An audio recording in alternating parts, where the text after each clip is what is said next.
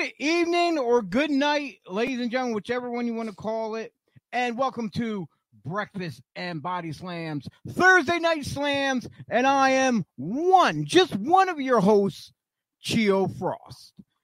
But before I get into things, let me introduce one of my co-workers, co-hosts, my other tag team partner besides Dennis Reaper, tag team partner from the team known as Wreaking Havoc, as we were kicking Pat the Gobbler's booty. I guess we got to tone it down with our language a while back. I'd like to bring in my man, my homie. Yo, what up? I'm T. Reyes. They keep inviting me. I keep coming back. I'm That's here. it. Man, have we got a show for you tonight, folks? First and foremost, I would like to give a shout out and a cheap plug, as always, to our Devereaux Sports family out there. That's right. The Devereaux Sports team can be heard exclusively at Devereaux Sports on Facebook via Last Out Media. And we got all the teams out there like the Gobbler Inc., the Sullivan Squad. We got MMA now going on besides us with the rest. We got the Old Head show they're doing down there too as well. But there's a whole bunch of stuff going on in the wrestling world. Oh, I forgot. I'd like to give a shout out to our affiliates and cheap plugs for them. Anthony Blackwell and Andy Header over at the Tornado Tag Podcast, as well as the two Daves, DB Richards and Sweet Tea referee Dave Keener over at the 2300 Wrestling Podcast. But now, without any further ado, let's bring our guest that we selectively handpicked. We searched through the garbage. We searched through the back alleys of the old ECW arena, because they have stuff thrown all around. They got fans, they got photographers, they got managers, they got referees. Wait, I think this guy, he does it all. Everything. This is, and I hope I do not butcher his name like I do other people's. This is Craig Prendergast. I hope oh my God. Said it right. Oh my God, you said it right. You said it right. I'm shocked. Sweet. That's what I'm talking about. Or too sweet. Too sweet. Oh, too sweet. Craig, how are you, brother? I'm very well, thank you. How are you doing, Chio? I'm doing pretty good right now that you're here. Dennis was here, but he had to step away because you know how he does. He likes to get that grub on. We all do. We're all big boys. We all like to eat. It's that whole food thing, yeah. Yeah. So, question: how has it been so far for 2021? With coming back from the whole shutdown from COVID and everything picking back up, and 2020, I'm sure that was a pain in the ass for you. 2020 was horrible. I actually put on 20 pounds because the gym shut down, and I was at first going to the park just to walk, and then first to jog, and then just started walking. And then I'm like, it's too hot, and I was like too depressed because there's no shows. Because I've always told people the reason why I get in shape is because of wrestling. The reason why I got in shape is because of wrestling. And because all the shows shut down, I got very depressed. I was not in a happy place, not in a good place. But now that 2021, the shows are starting back up. I'm seeing all my friends again. It's a blast. I'm really enjoying 2021. Not to jinx it, because, I see all the stuff with the masks and stuff coming back on again. So I don't want to jinx it, but I'm really enjoying myself.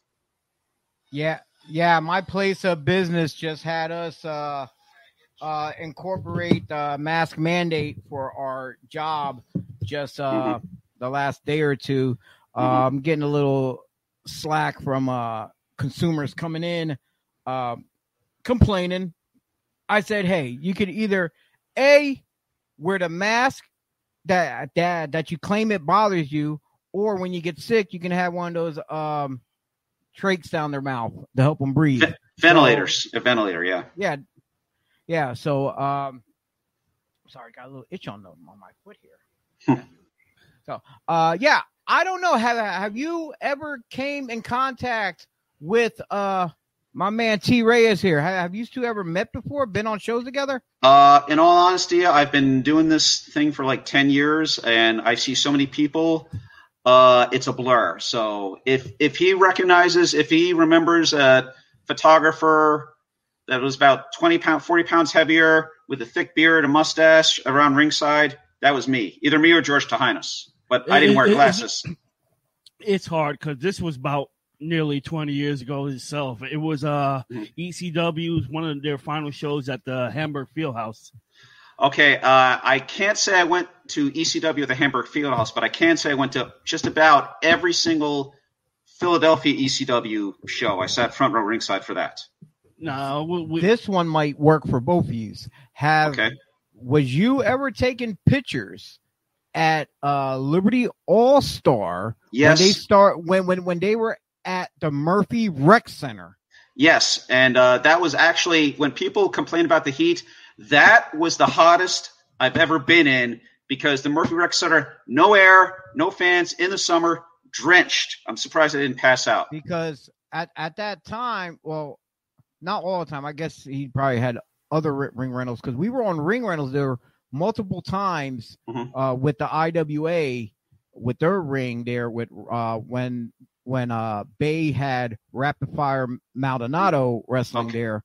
I remember we were there with the ring. So maybe we did come in contact while we were there. Probably. Again, I've seen so many people, because before I did the refereeing and the managing, I shot ringside. I was a ringside photographer from about 1996 to about 2010, 2011. But you know what? Don't give us all the details quite yet. Okay. We're going to jump all into that. We're going to start from the beginning. Okay. I see Dennis is back. My man, my other tag partner besides T. Reyes, Dennis Reaper. What's up, everybody? Hey, Mike needs you to send him an invite. Man, I just sent him an invite. He just messaged me, sending me a link. All right. Man. I sent it in our Breakfast and Body Slams chat room page. So, but I'll send him one now. But you know what?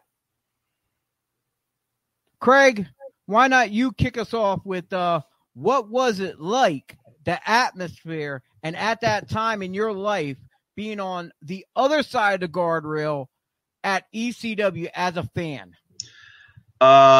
It almost is like words can't describe the atmosphere there. It was almost like family. You would go there and you see everyone at the same shows, and you develop relationships, friendships, sometimes a little bit more than friendships, if you know what I'm saying.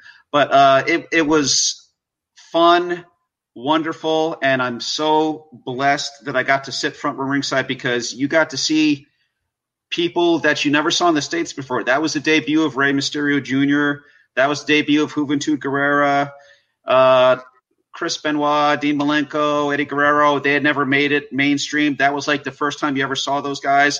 And the intensity of the crowd was off the charts, just unbelievable. And more so than that, coming back to what I just said, I developed relationships with people that I still have to this day, just knowing them from going to shows and sitting next to them and talking to them and stuff like that. And that means a lot to me as well.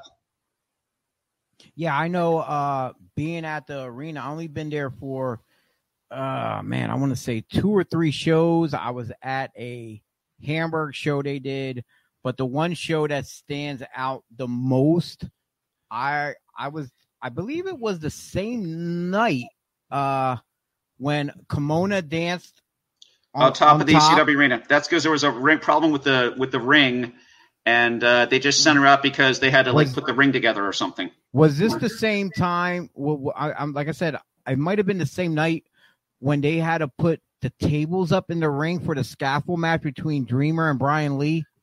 Because I was there for that one, I remember. So I'm just trying to remember if it's the same night. Otherwise, it was 2 separate nights. I can't remember. I think the ring broke, and that's why she was out there dancing. Okay. I think that was what happened. Yeah. Yeah, because that same night was when Lee and Dreamer were going at it. That same night prior to that, it was the Eliminators taking on Doc and Gordy, and Perry Saturn came off the top with the elbow drop off the top.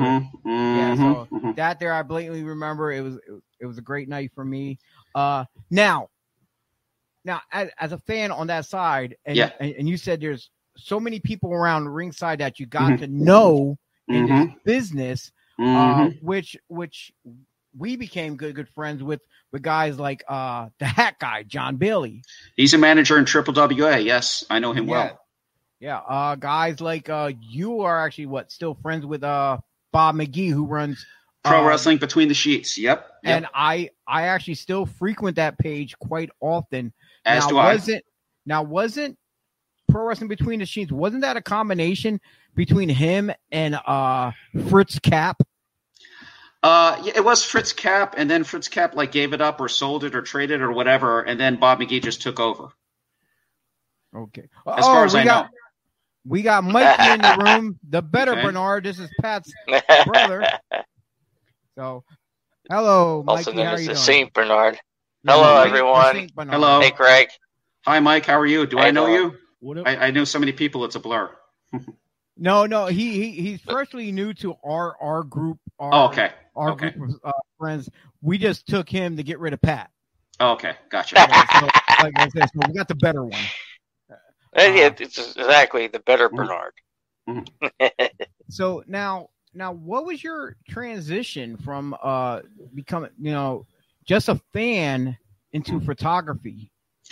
Well, I like I said, I went to every ECW show in Philly, and I was always taking pictures from my front row seat, and they came out pretty good, and I liked it, and it was cool. But because of ECW, how they were all over the place, and you're like, oh my God, they're almost they're right in my chair, they're all over the place. I wanted more.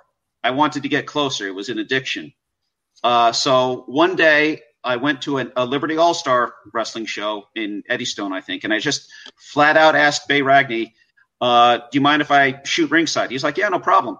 And great, thanks. And that's what started me. Then I started shooting ringside as much as I could. Matter of fact, one of the you mentioned the 2300 wrestling podcast. I believe one of the Daves there started wrestling there. I probably have some pictures of him somewhere or other, but now he's a referee. Keener, yes, Dave Keener, yeah. He started wrestling there. So I probably have a picture of him somewhere as a wrestler. But yeah, so because of Bay Ragney, that was my first. And then I just started going to every show I possibly could just to shoot ringside. And that was when it was just film and not digital. So you can imagine how much that cost for film and developing and reprints and enlargements. I do not miss those days. I do not miss those days in any way, shape, or form at all. In some ways I do. In some ways I do, because I look at the memories, because it's sad to say this, but when you want to remember someone because they recently passed or they recently retired, it's like, oh yeah, I took pictures of this and that. And I still every so often get people that ask me, hey, do you have pictures of this guy? Because I'm doing a tribute, or this guy just passed, or this guy just retired. So I look it up and I'm like, yeah, I'm glad I was there. And the thing is, I know sometimes it irks me, I'm not a photographer, but or part of the film crew, but guys who've been around the business long enough, we know the right angles or the right pick shots they should get. And it irritates me when I don't see either a camera guy or a photographer running over to get that shot that's going to either about to happen or just, they're just like, okay, well, they're on the opposite side of the ring. I'm not going to go all the way. No, get your ass over there. Get that shot. It could end up in PWI or something like that. I know exactly what you're talking about. It's like when someone goes to the top rope, you better see a scramble of photographers going on the other side, because you know what's going to happen. You know they're going to dive or get tossed off or something. So if you follow the business enough, you know exactly where to go. Yeah. You just know. And I know slowly JoJo's starting to pick that up with her photography. Like she been around it since she was 7 when she started helping out. And now she's about to be 17, and her photography, her pictures are just getting better and better. But she needs to develop more of an eye. Like she does get the good shots, but like I said, she gotta anticipate those ones that are gonna be there when you least expect it. And also, to be honest with you, you got to experiment with the shutter speed and the f-stop to make sure you get the proper lighting and the proper thing. So when you take an action shot, it doesn't look like a big blur. Trust me, I've gone through that. It's not fun. Yeah, it's not fun. Yeah, she forever always has me upgrading her equipment for her. Oh, well, that's very nice of you, Chio, to be paying for all of her equipment. Yeah, don't. Here, happy birthday. There's your Christmas present. Shut up. Leave me alone. There you go. All right. So now, photography opened up a wide range of doors for you in many companies, I'm sure. And I know for a fact promoters are welcoming, especially if they don't got a photographer on hand, or probably at the time, sometimes photographers just starting out be like, hey, I'll come in, I'll just get you the pictures, do it for free or whatever. And you're like, yeah, free, sure, come on, that's promoters for you. But yeah, everything costs $1. You would like, hey, can you at least reimburse me for the film or this or that? Just something. I never really asked them for it, but there have been promoters that have reimbursed me without my asking for it. And I'm not going to name names. I'm just grateful for that. They know who they are. That's what's up. You got something to say there? I heard that. Is that you, Dennis? No, that was Mikey. No, that was actually Mikey. Me. Ah, man. Yeah, my throat was a little dry there. You better leave your brother alone. So now you're working everywhere doing photography. Yep. Now my question is, when it's time for you to transition from a photographer's realm to the referee mode, was they short a ref, or did you want to ref? And say, hey, kid, we got a T-shirt for you. Can you rep for us? No, it's an interesting story behind that. I was going through a divorce, so call it my midlife crisis, if you will, because I was getting sick and tired of taking pictures in ringside. And Zach Connor, God bless him, he's the booker for DCW. He knows how passionate I am about things, and I was always like talking to him about stuff and this and that. We both share a passion for the business. So he came up with this great angle where he was in a match. I forget who he was working with, but the referee got bumped. And then we did an angle where he like waved me. He's like, hey, photographer, come here, quick. So I handed off my camera, came in the ring, put the ref shirt on, and ref the last like 2 minutes of the match. And then I was like a referee, and then I was like a referee from then on.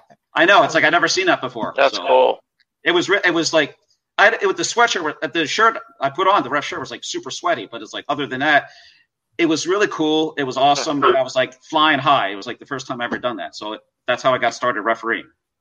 Hey, First and foremost, I want to apologize to Mikey for taking you from the bottom and moving you to the top, because that StreamYard logo fits just right in the corner of your picture there.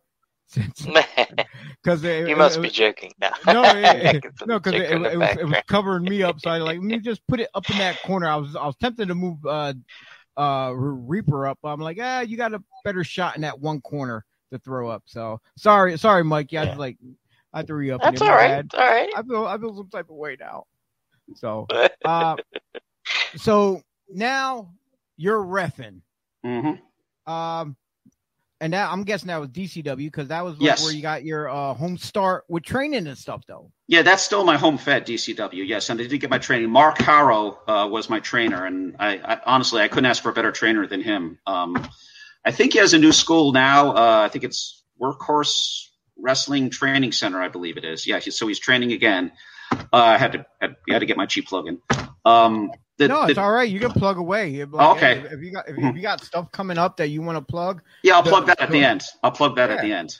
But honestly, the stuff that he put me through, it was the toughest thing I've ever had to do in my life, but also the most rewarding. Because when I first started refereeing, I was like a little overweight, definitely out of shape, but a lot of weeks of exercises and drills. I got into the best shape of my life. And I learned to push myself to places I never thought I'd be able to. And he taught me the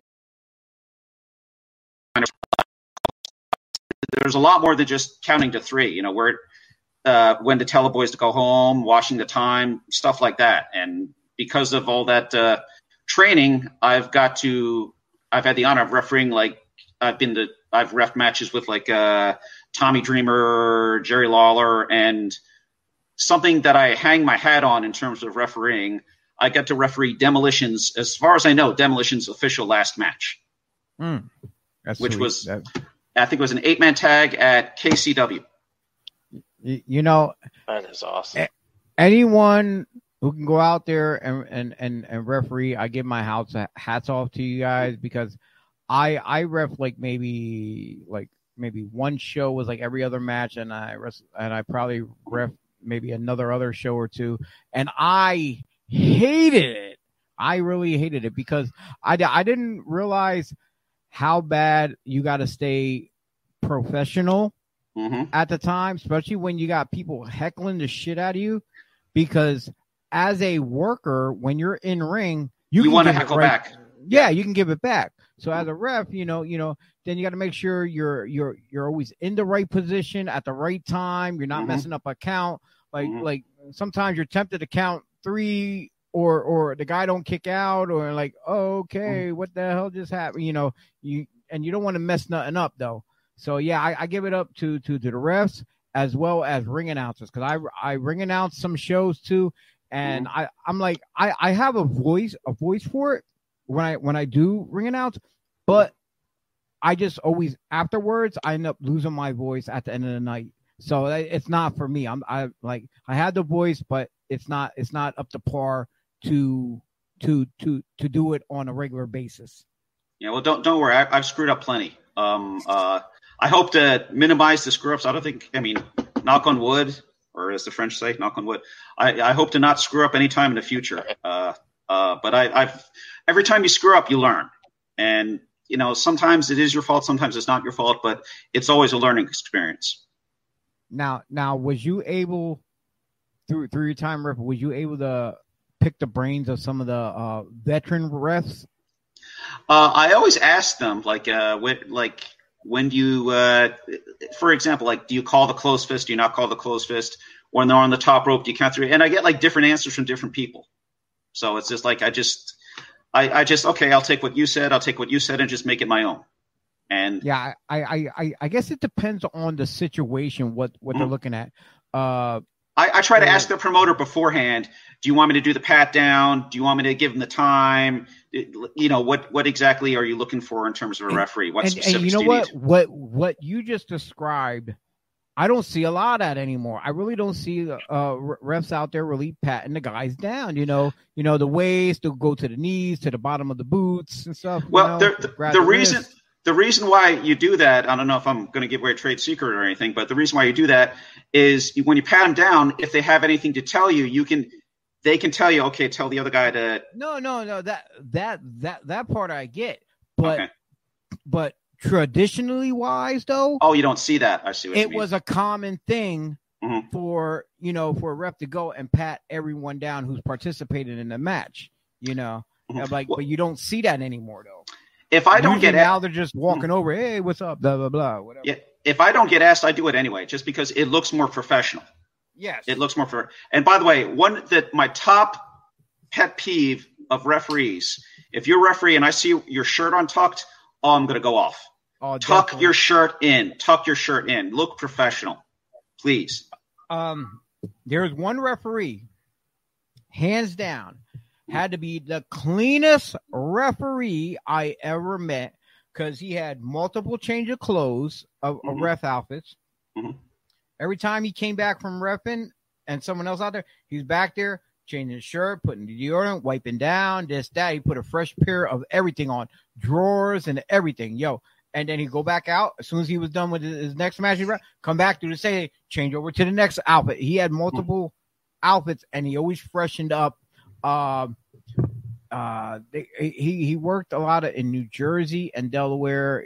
He was an African-American older gentleman, Mike Quick Count something. I forget his name. But like I said, he would hands down go the most. He would have to be the most cleanliness ref that I met throughout my entire career. Has he retired? Because if this is the guy I'm thinking of, he was the guy who knew the moves of all the matches. So if they got lost, he just asked him, and he knew the entire match. Maybe he's an older gentleman. He had grays and stuff like that though. He's really thin built. Yeah, I'm trying to remember. I know. If I find a picture of him online, I'll I'll send it over to you because I'm sure I think I got one probably somewhere. And I think I know who you're talking about. That's a guy. Yeah, he was like a really, really good. I think he retired, but he was a really good referee. Maybe one of the best, if not the best. Okay. Now, some of the refs that you look to, like currently right now. Well, if you were still, I don't know, are you still reffing? You know what? I haven't reffed in a while, not for lack of anything, just the two promotions I work for. DCW, it's like I'm the president there, and UWC, I'm a manager there. So I still referee the occasional match here and there, but I haven't refereed in it's been a while, but you don't forget that stuff. So who is some of your go-to refs, like if you wanted to work a show with other refs, who would be your idea team of refs? Like 2 or 3, you can name all, like 3, whatever. That's including you. You know, that way you divide up the matches. Like who would be your squad? Okay, you mean on the current like WWE or? No. I mean the indie wise that around the shows. I'm like, because I'm sure we got some of the same names in mind who we might pick. The Keeners, Mike and Dave, for one thing, that pops into my head. Other referees. I wish I knew this. I can look this up. The guy who does the refereeing at UWC, I forget his name, but he's really professional, and I know he's like the main referee. I'm really embarrassed. I can't think of his name off the top of my head, but I know I have a list of refs on my. And if you throw some names at me, I'm sure I'd agree with you. Chris Levin. Chris Levin. Name sounds familiar, but Kid Ref. His nickname Kid Ref. Oh God, yes. Because he was in Impact for a while. Yes. Oh, he is awesome. Yes, definitely. Oh, yeah, most definitely. Nick Papagiorgio. Don't know him. No, he does a lot of stuff in the Jersey area. Okay. Nick Shin. Doesn't sound familiar. Okay. Yeah. It's like I said, I have a whole list of other refs out there on there, but right there, we pretty much already described like at least 4 of them between the 2 Keeners and Chris together, just alone right there. Is like my favorites right there. Mike Keener is like the best referee I've ever seen. He's amazing. And he's always in denial about it, though. That's the thing. He's so humble. He really is. He's extremely humble. God bless that guy, because he also is an excellent trainer from what I've seen. He's trained a lot of guys, so he's a credit to the business. Yeah, and hands down, he's like one of the guys that I truly trust in his business. If I was booking a show right now, and he would come to me and say, "Hey, Chio, I got my man T here. He's a good kid. Can you give him a spot?" Hands down, I'd be like, "Hell yeah, I'll give him a spot," because Keener put his stamp of validation on it. I'm like, if Keener goes and tells me, "I don't know about that kid," I'm like, I've seen him fuck up this and that. He needs more work, this and that. I'll be a little leery. I'm like, okay, well, I don't want to shun the kid because he had a couple mistakes, but at the same time, his word is bond. Keener's word is bond. So, like I said, hands down, I would always trust Keener's word no matter what. Okay. Yes, I agree with him because, again, he's another guy like myself who's done it all. He's refereed. He's wrestled. I don't know. I think has he managed? I think he has. I'm not sure, but he's done a lot. Sure. And he's a trainer, and he's an excellent trainer. So he's done a lot, just a lot. Yeah. Now, here's one question I want to know. Now, you said a pet peeve of yours was the shirt being untucked. Yes. Okay. What about facial hair on a ref? Should they be clean shaven as a ref? Honestly, I don't see anything wrong with that as long as the beards are neatly trimmed and it's not like bushy and all over the place. I don't see anything wrong with that. I have seen a lot of that lately. Mm-hmm. But you know what's else, since we're talking about pet peeves? Referees that wear shorts. That doesn't look professional because I don't care how hot it is because everyone else is sweating. I mean, wear black pants because you want to look like a referee. You want to look official. How can people take you seriously when you have shorts on. I mean, seriously. I have that one topped. I have you topped on that one, Craig. So there's a wrestling a referee that does tapings for a promotion. Mm-hmm. He wears jogging pants, lifting gloves, and a do-rag. Or not a do-rag, but a bandana. And I asked him, what is this? He goes, this is my gimmick. And I'm like, first off, you're a referee. Dress as a referee. Referees don't wear gloves. Referees don't wear those. They wear actual pants. And they don't wear bandanas. He goes, well, this is what I wear, and I'm not going to stop. I walked out of the building. I was like, okay, well, he's not my ref. I was like, no, can't do it. I can't. I like professionalism. So, like, when you're saying about the whole shirts tucked in, I want, if they're going to have a beard, like I have a beard, it has to be, if you're going to be a referee, it has to be nicely trimmed up and professionally done. Right. To where you don't look like a slob, And then I'm seeing referees that have like blue or green hair because they want to make themselves stand out. And I'm like, who's going to book them? Who's going to book a blue-haired referee? Seriously. Yeah. How are you supposed to take someone like that seriously? There will be people that book them because they'll do it for nothing. Or they're the nephew or the promoter or they sell tickets. Yeah, exactly. But yeah, Tim White was always one who always kept his beard nice and cleaned up in WWF at the time. Harvey Whippleman. Yeah. Yes. Some of the great ones. Yeah, I remember. Now, going back to what you were saying about shorts, though, I can see people wearing like a khaki pair of shorts, not jean shorts, but khaki if they're doing like an outdoor event somewhere, like like where it's like the sun's really beating down, and you're not inside a air conditioned place or anything like that, But like, again, if you want to look, my opinion, you want to look professional, you wear the black pants. Yeah, short sleeve. You don't need a long sleeve referee, whatever. No. But yeah, just black pants. Then when you get to the back, just drink a lot of water and towel yourself off or whatever. But you're out there for like 5 to 7 minutes. It's like you're doing exercise. It's like you're exercising. You work up a sweat, then you towel off. But you're out there, look like a referee, because if you don't look official, the wrestlers won't take you seriously, and nor will the fans, buy into anything that you say. Now, at the time when you were training, was this the same time when you were refereeing, or was you training as you were transitioning to be a manager? Basically, I was constantly training with Mark Harrow. He's had several iterations of his school.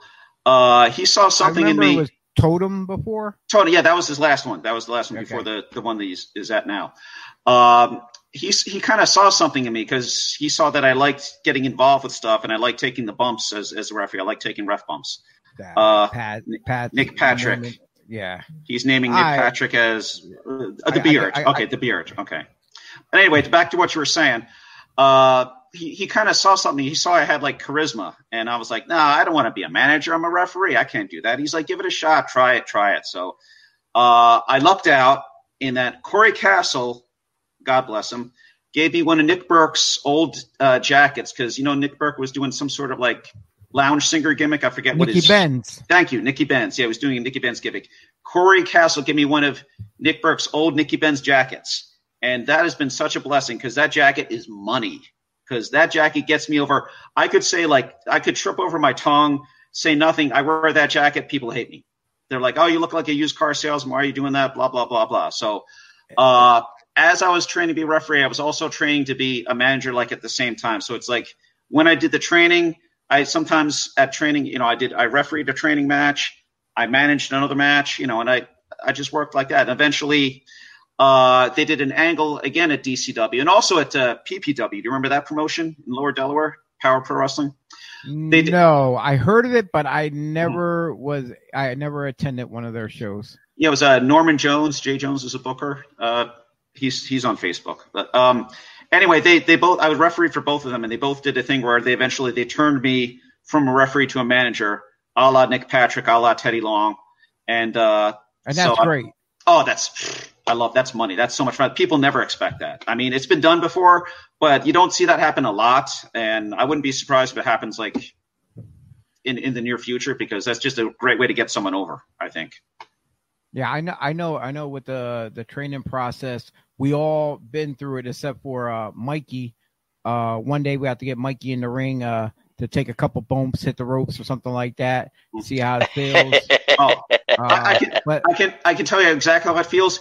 It hurts. It hurt. I mean, when I started refereeing and you slap them out, I was like 1 out, 2 out, 3 out, and I was like, and when I did like Falls County Warrior matches, I'm like, okay, I'm outside. I thought I have to, make it sound like, so I was like slapping the pavement. It's like 1, got them, 2, and I was like really hurting my hands. Now I slap them out, I don't feel it. I don't feel a thing. It's you are conditioning your hand. Exactly. The same way we with the bumps, we are conditioning our backs for the falls and this and that. Like I said, all three of us, plus you, know what it's like to be in there to hit the mat. Depends on what type of padding they have too. Like some are cushioned like beds, some feel hard like concrete. It is what it is. But like I said, once that conditioning goes and you get pretty good at being a bumping machine, you can pretty much bump anywhere then. And at a point, I was there at a point where I can be bumping out there on the hard floor concrete, which I shouldn't have to. No. But I did it anyway because it did not bother me. Now waking up after injuries I had after these years, now I wake up back's all sore and this and that. I'm making in pain throughout the day, but I don't let no one know that because it's, because after a while you have that self pride of like, okay, I'm not going to look hurt. I'm going to come do my job. I know all about that. I did that because I trained for wrestling before the Army, and then I went to the Army, and I haven't taken a bump in many, many months. I was talking to one of the dudes, one of the soldiers, and another soldier overheard, said, "You're a wrestler? Take a bump." There's no it is a straight fucking concrete floor. My pride gets the best of me. I took that bump. I went, "Ka!" I know. In my head, I'm like, "Oh my god!" Face right now in the best shape of my life, so I have to look at him like, "What up?" Now, did you tuck your head? Did you tuck your head? I tucked my head. I tucked my head. I will make sure that wasn't happening, though. Now, Dennis, did you ever have to go through that when you were freshly starting out, where you had like family and friends egg you on to take a bump? Yeah, come on, do it. Yeah, we know it's fake. Come out here and take a bump. I'm sure you have too, huh? Look, I've had family tell me that the chops were fake, the chairs were fake, the kendo stick. I loved when I hear the kendo stick was fake, and I still have one all the time. I'd be like, okay, here's the deal. I'm going to give you 3 shots to make me cry. I'm going to take 1 on you. They're like, okay, and they'll swing on me, and then I'll swing on them. And then they'd be like, oh, this is hurt. This is real. It hurts. Then I bring the chair out. I go, I'll be back. I go to Walmart and buy a chair. I come back. I go, here's the receipt. This is what the chairs are. And they're like, they're real? I'm like, nothing we do is fake. No doubt. I remember when I get insulted when people use the F word. Like nobody understands. No, they never understand. No. Like ever. Like, dog. All right, cool. We all know the predetermined shit, but come Lace Boost, son. Let's have fun. Let's see if your fun matches are fun. And it's a whole different atmosphere. I swear. I gotta give a quick shout out to one of our Devereaux family members, Austin. He just chimed in on what's going on, boys. We're just here, Austin. We're talking with Craig here, former ECW fan in the crowd, turned photographer, turned referee, and turned manager, and transitioned currently as a professional wrestling manager. It's me. So, and I know what it's like to be a manager, because like after I got hurt and I landed pretty much after I was going up to the top rope for Frankensteiner, and soon as I look over, who do I see come walking in the door? I see Luke Gallows and oh man, I can't think of what the other guy's name from Aces of Eights. They were big guy with a beard. I can't remember. It'll come to me eventually. But they're walking in the door, and I'm thinking, oh, please don't mess. Just as the take home spot, it was the take home. But luckily, it was a last man standing match, so it looked pretty good. Like it looked good when I landed on the back of my damn neck, and I hurt my spine. So literally, it was like counting to 10, trying to climb up, grab that top rope, let go when they said 9, counted the other guy down at 10. You know who the other guy is, Dennis? Marvel. Mike Marvel. Mike Marvel? Oh. Yeah. So F that guy. That was the match that actually ended. That match actually ended both of our careers of in-ring wrestling. Because as soon as I let go, I did fall. I was hurting. I was in so much pain. So it kind of worked out where it worked the gimmick where, last man standing, because it took me everything in my willpower just to stand up for the end. That's it. But I managed to jump back in the ring like 2 or 3 times, like 2 battle royals and 1 tag match. Other than that, I haven't done anything since. Only thing I've was doing between then was strictly managing. So I know what it's like to be a manager. You got to have a gift, the gift of gab. And I'll tell you straight up, it was terrifying at first getting on that microphone, because I was like, I don't know what to say except shut up and you suck and whatever. But, with enough practice, you just get in the mood. You're like, I don't care. I'm just going to say whatever. If you don't like it, I'll just say it louder, and I'll just keep egging you on and keep egging on and keep pissing you off until I get a reaction out of you. Yeah. If you hate me, I'll say, don't cheer for this guy, and then they will cheer for that guy just because they hate me. So it's funny, right? With independent wrestling, like as we all know. Austin. Hi, Austin Hamill. It's like we could get on the mic and people be scared. My mentality is we know that there's at least one smelly person out there. We know that, and they're in the front row all the time. It's always a big chick sitting next to a guy with no teeth. We will find them, and we will find them. And that will be our mark for the night, because, it's easy. And that's how I nobody taught me that. Nobody said, go for that. I learned that on my own. It was like an 82-year-old lady that was booing me, this and that. And during intermission, she was sweet to me. I'm like, what the fuck? And this is as a rookie. Honestly, finding the little old ladies is the best. Yeah. I love them. Yeah. Especially if they, here's one, like in particular, one that I know from going to all the shows. She's a sweetheart, but during showtime, she's there with another elderly person who's her friend. And they show up, and they're swinging their canes at me. They're telling me the hell off. But at the end of the night, they're giving me, hey, come here. I'm giving them some sugar. How you doing, babe? What's going on? This and that, But that's what it is. You actually, through wrestling, you gain fans who become your friends.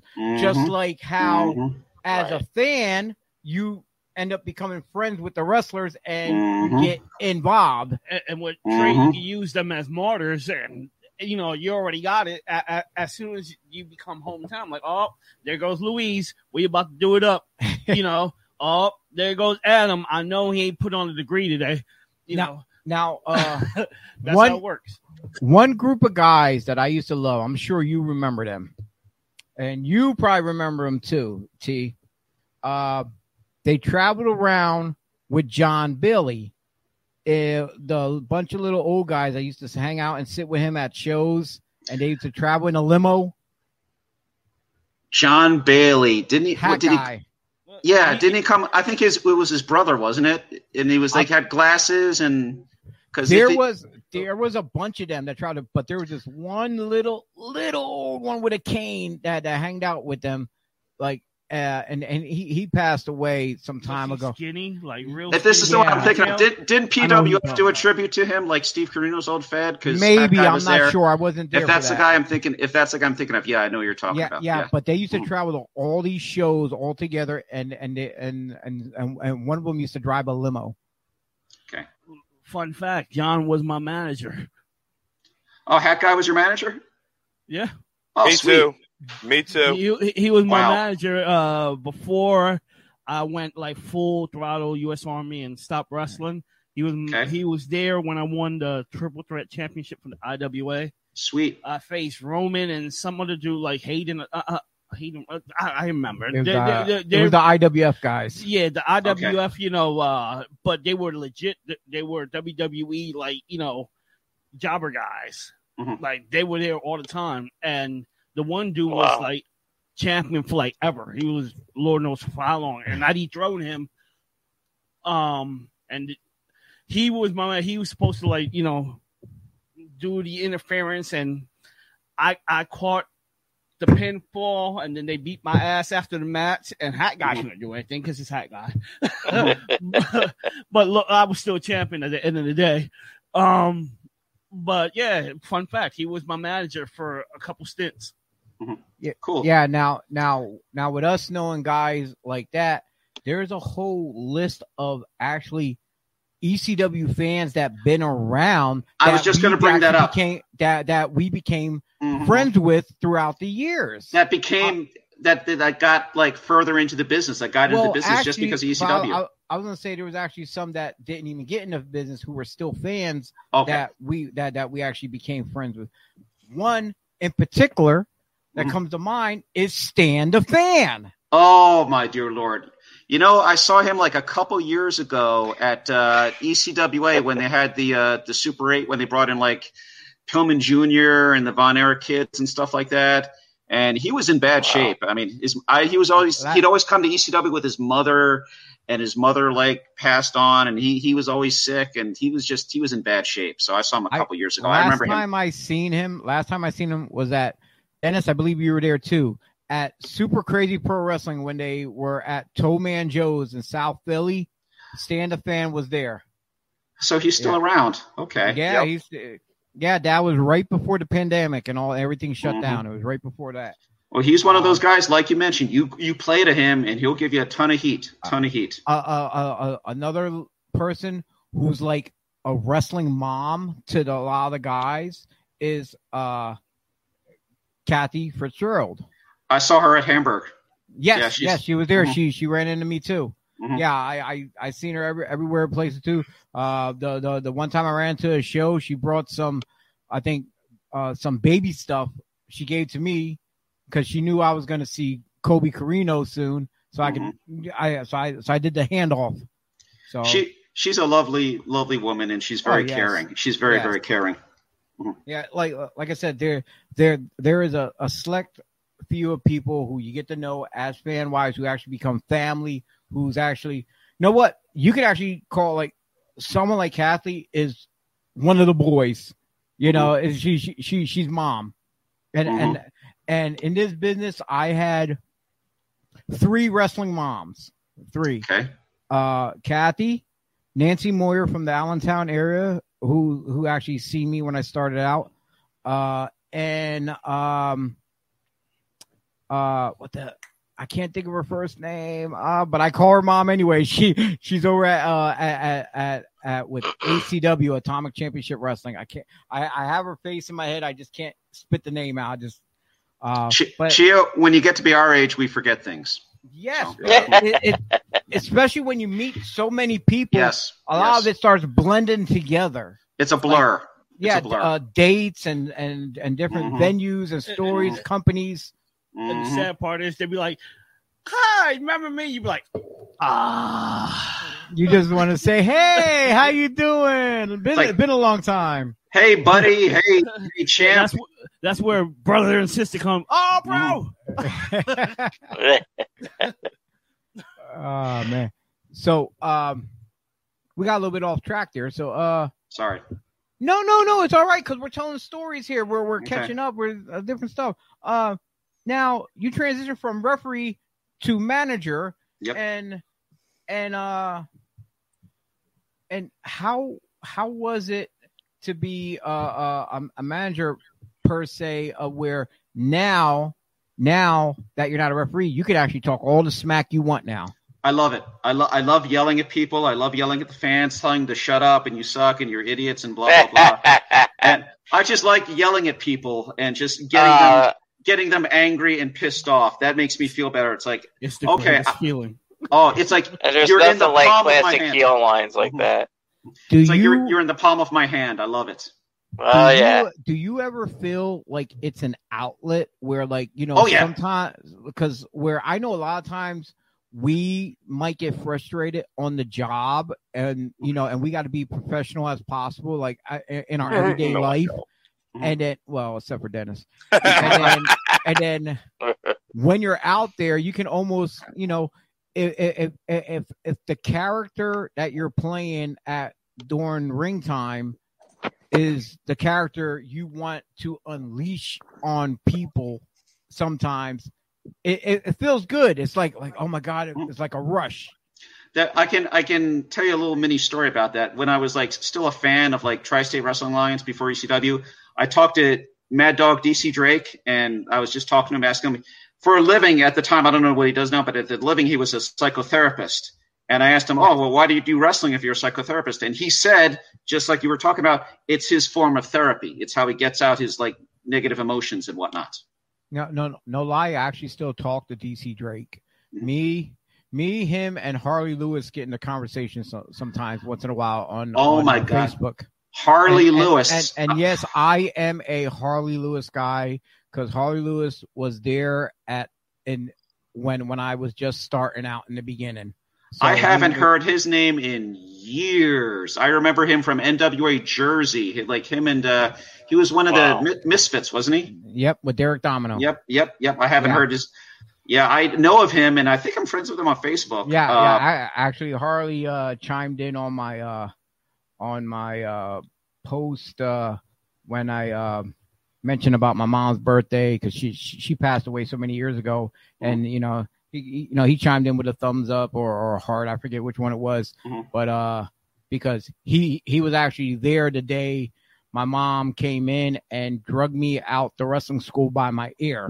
Oh, jeez. And the thing was, she said go to school. She didn't say which school. So I was playing hooky from regular school going to wrestling school. Well, you were technically at a school, so you know. Yeah. So that's one story he quietly reminds me out of nowhere, if we're in a conversation. He's like, make sure you get your ass to school. I'm like, oh great, thanks.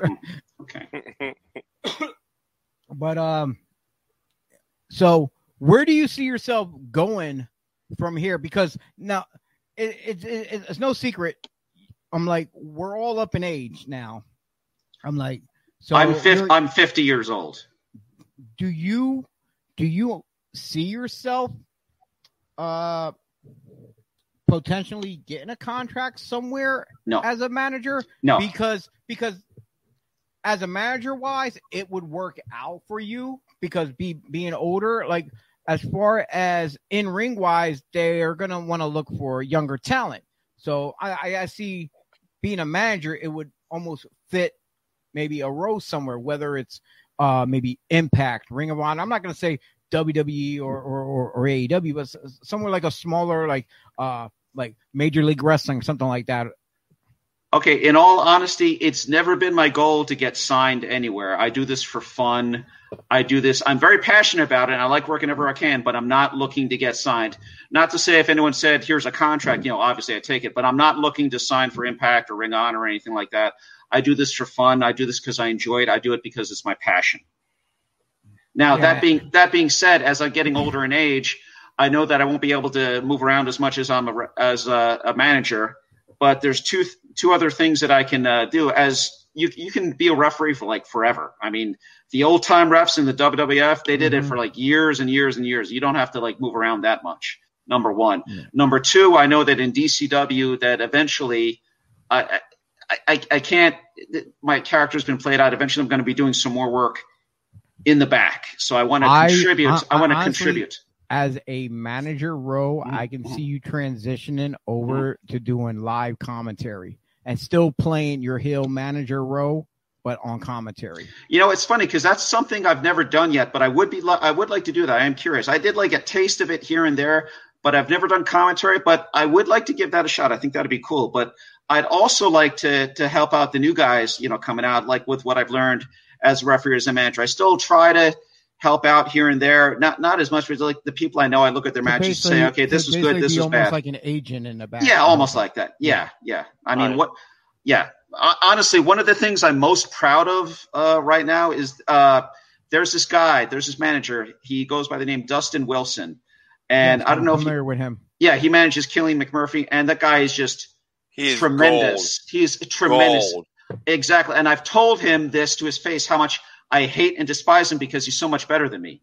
But on the plus side, he said that he took what I did and he just went with it and made it his own. So he did what I did when I managed like JJ Cruz, and he does it with Killian McMurphy now. So he's taken it and gone to the next level. And that's what I'm very proud of, that he looks at me as like inspiration. So God bless him. So I've been watching their stuff since I met him. Dustin is doing good things and big things.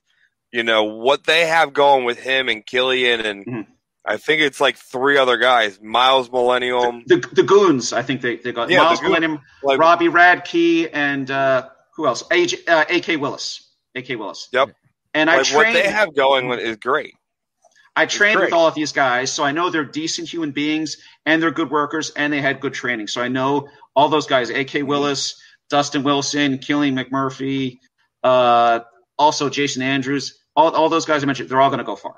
They're all going to go far. 100%. I see that. I keep pushing Jason Andrews to the moon. I got the tag with him at Work Rate Entertainment for KCOA, and it was so much fun. Never worked with the kid. Showed up at Super Crazy, the Super Crazy show he's talking about. Showed up there, and I was like, hey, we're tagging, and we're going to cut a promo for the show. He goes, yeah, what are we going to talk about? I'm like, I don't know. We're winging it. We're not working this out. We're going to wing this promo, have no clue. And it was hilarious. I said it to KCOA, and he's just like, he was so scared of you in the promo. I'm like, well, he's a face. I'm a heel. I've done some things in your shows that are not very fan-friendly, but it worked. But no, like I enjoy watching their stuff. They also have Dustin also manages a guy that does a Canadian gimmick. I know who you're talking about. He used to. Jesus, I forget his name. I'm so embarrassed. But I know who you're talking about. He retired. I know who you're talking about. The short kid, right? Yeah. Yeah, he retired. It's a shame he retired recently because I don't know, because of COVID or whatever. I know exactly who you're talking about, and I could probably if you give me a minute, I can look him up on Facebook because he's a friend of mine on Facebook. I know who he is. I'm very embarrassed. I don't know his name. I'm drawing a blank because I had him on DEF CON for wrestling. Is he from Delaware? Yes, he is from Delaware. Was it something Zero?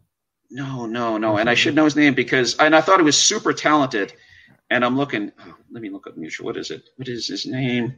You see what I'm talking about, Shio? We forget names. Yeah, I know. But while you're looking that up too, but at the same time, do you have all your cheap plugs right now you want to get out? If you want to, yes. Let me go to page 3 of my cheap plugs. Here we go. Right. The floor is yours, sir. Well, thank you. Let's see. Dover Comic-Con, Saturday, August 14th, 10 a.m. to 4 p.m. DCW Dynamite Championship Wrestling has a booth there. Various DCW stars are going to be there to sign autographs, and posters, pictures, all for free. The Comic-Con is free. It's located in downtown Dover by the Legislative Mall. Not sure where it is, but there will be plenty of places. I'm sure there'll be signs where you can find it. Myself, I'll be at the Comic-Con. I'm overseeing the contract signing for the main event of the September 18th Dynamite Championship Wrestling show. Dirty Sonny Deeds, he's coming out of retirement.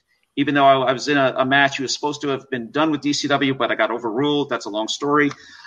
He's the challenger. He challenges the champion, the heavyweight champion of DCW, the Honorable RGP, who is a straight shooter guy, good guy. I remember RGP. Can't say enough good things about him. He's honest as the day is long, never cheats. Super, super cool, awesome. Everything I can say about him, I'll say good about him. For more information, you can go to dcwprowrestling.com or the DCW Wrestling page on Facebook. Let's see. So September 18th is the next DCW live show. And my last cheap plug, or not so cheap plug, September 4th in United Wrestling Coalition, I manage Adonis Valerio in the main event. Thank you. As he challenges the UWC Heavyweight Champion, Chop Daddy Biggie Biggs. And Biggie Biggs has been around forever. So you know he's a good worker. He's hardest a vet. chop I ever took. I got chopped at his last show. It hurt. It hurt like heck. And I got to tell you, you don't want to get shot by Biggie Biggs. But they're also having the Wrightstown Rumble there, and whoever wins the Rumble in the UWC gets a title shot of any title they want. So for more information on that, go to UWC on Facebook. They have 2 pages, UWC The Fan Cave and UWC United Wrestling Coalition. And those are all my plugs. Sweet. One last question I have for you. Now, Only one? When you're managing, yes. Do you go by your name or do you have a gimmick name?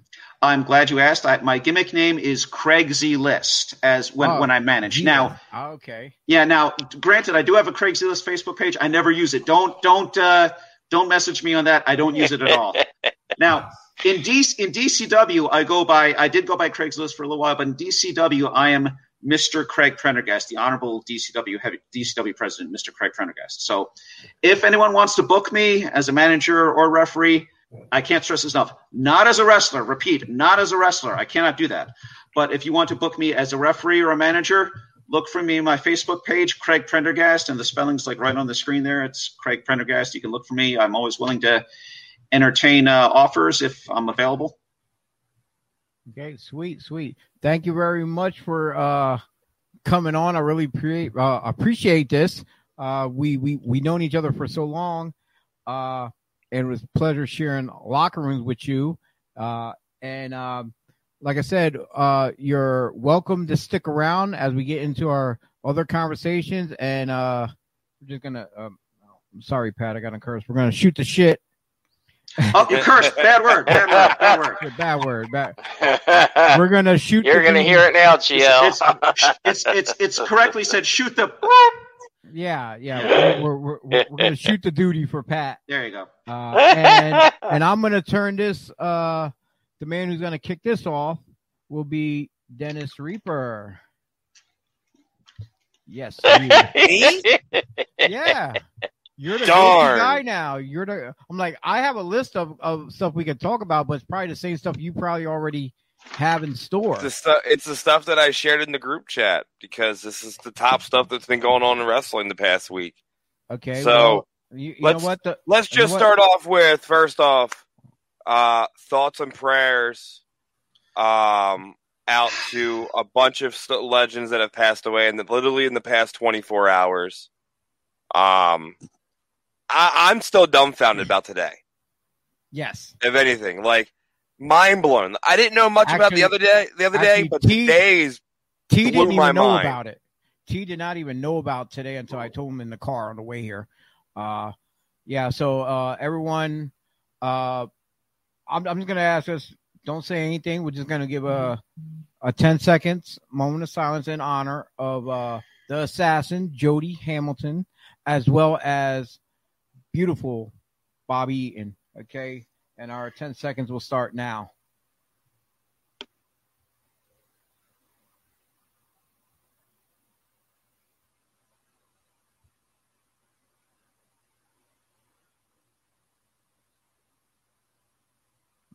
Okay, thank you.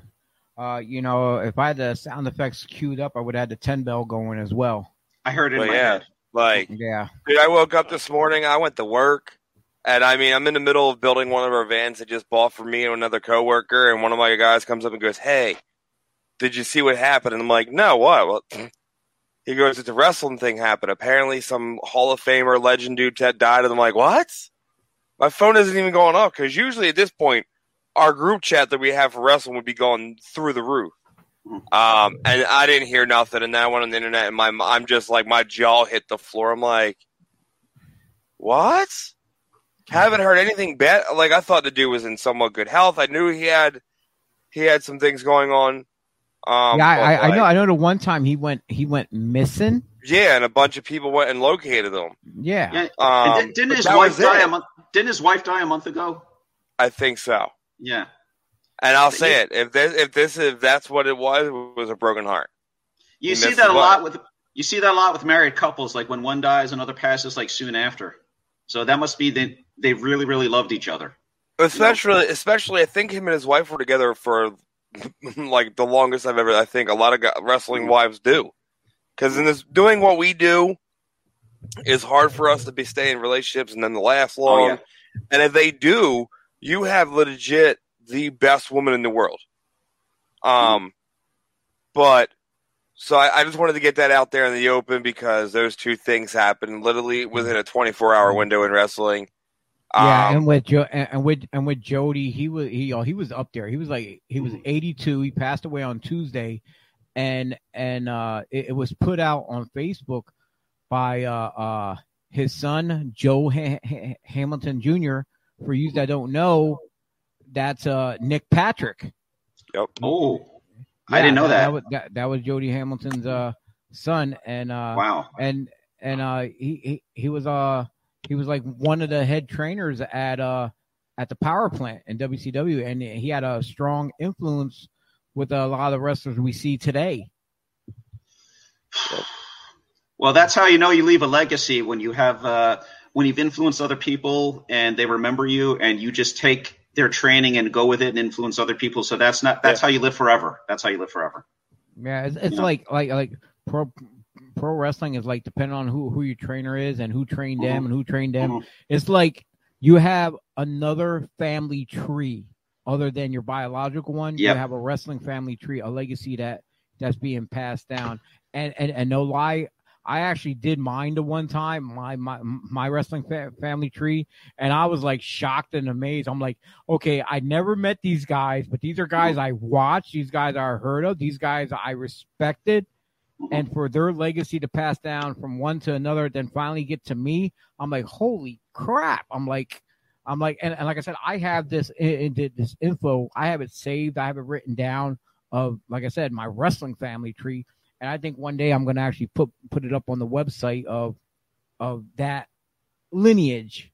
So I wish there was an app where you could like find that out, because that sounds really cool. I wish I could do that. Well, like you could almost do that like on Ancestries. Well, no. I mean, for wrestling, like you can do it like almost like Wikipedia, almost somewhat, because I was trained by Jeff Ripley and Damian Kane.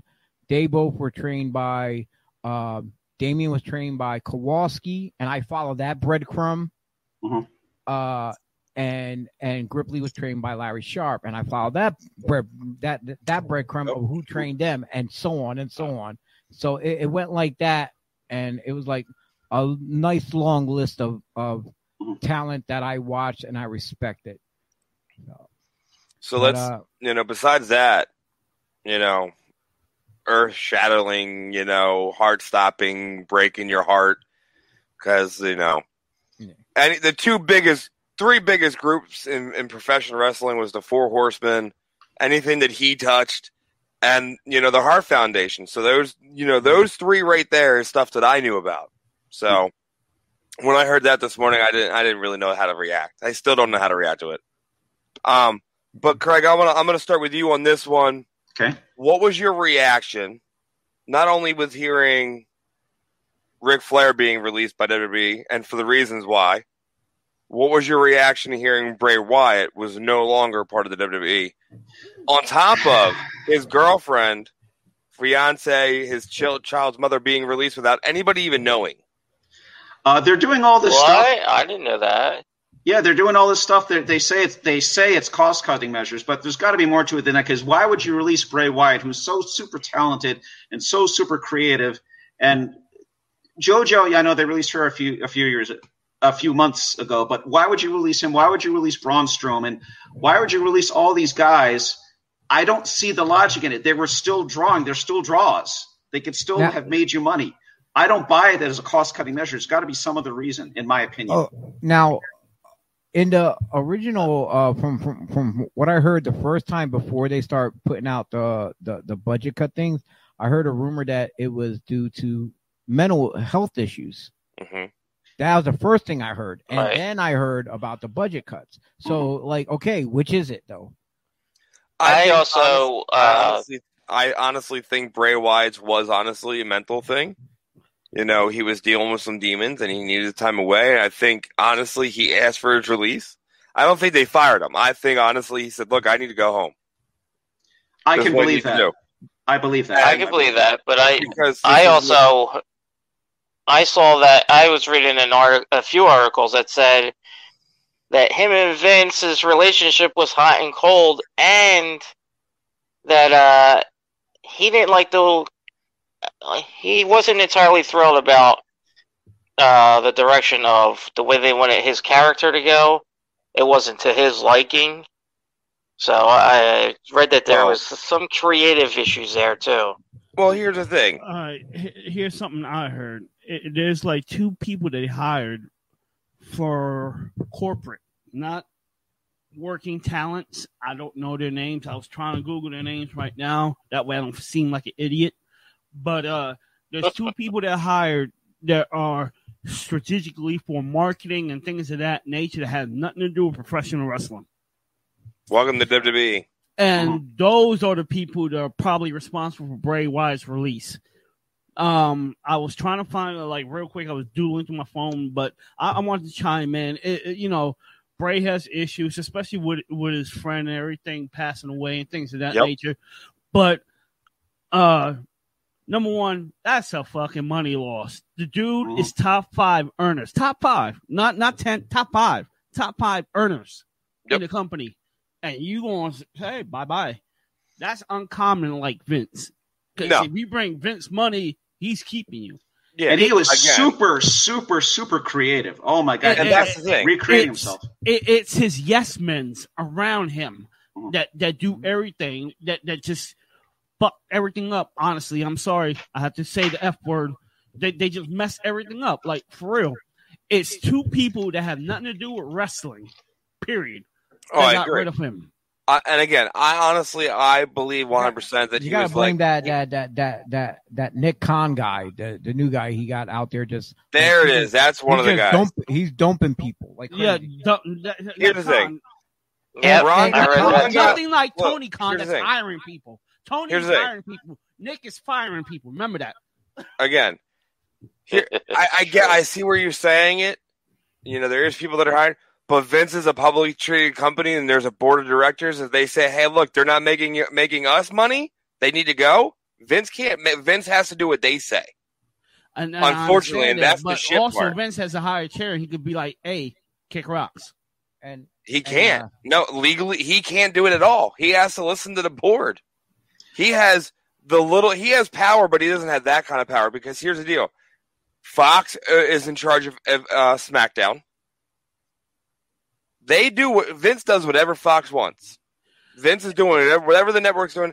He sold the network to Peacock. Look how shitty it is. Okay. Everybody was wondering what was that Kev Nash, Scott Hall moment.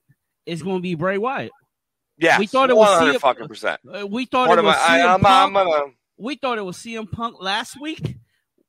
Now they're getting Bray, Bryan Danielson, probably Ruby Soho now.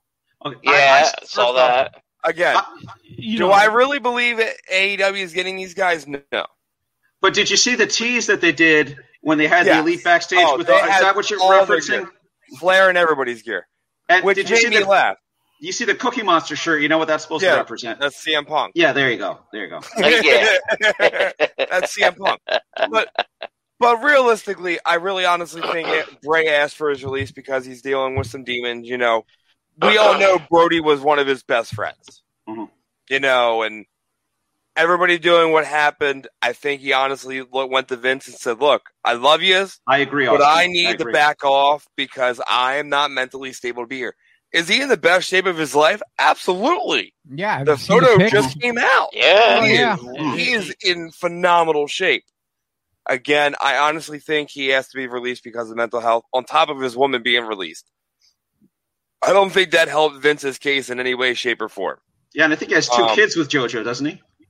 Yeah, Yes, I believe so. 2 kids. Yeah. I think she's having. I think she just had the second one. Oh, okay. So that makes you want to stay home because you're having your second child. You're on the road all the time. Here's what I love about Bray Wyatt. Vince did not pay for any of the new gear. He paid for that himself. Mm-hmm. And the only reason we know that is because the guy that made the mask was very, very upfront about that. Mm-hmm. This money did not come from WWE. This money that paid for the mask was from Bray Wyatt. Yep. Vince had to pay Bray Wyatt all the money on those all the knockoff masks because Bray owned it.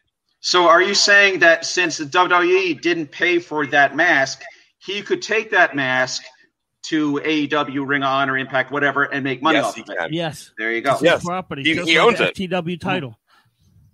Which I still love that effing title. Just saying.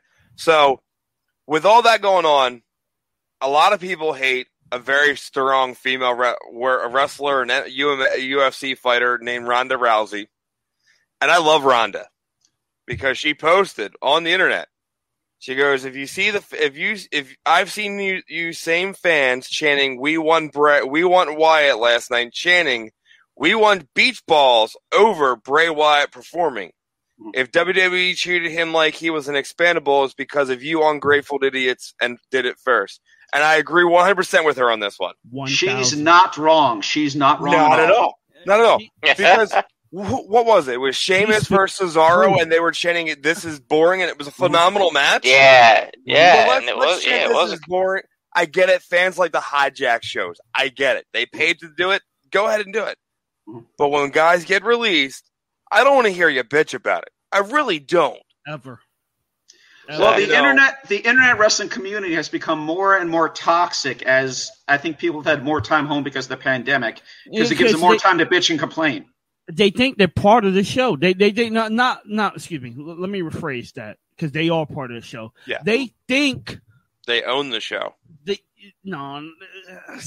it goes part of the show and selling tickets. They think they're backstage with us. They think they're in the know-how of everything. They're not. They need to understand that you pay for them tickets. You could be as boisterous and loud as possible. You could boo and cheer everything you come. But what we handle back here is us. Plain us. You have nothing to say to it. Nothing. If we release somebody, it's because reasons. They may not be there. They want to go somewhere. Maybe they want to try a new career. Who the hell knows? Not your judgment to say, what are you doing with this person? Yeah. I agree 100% with you.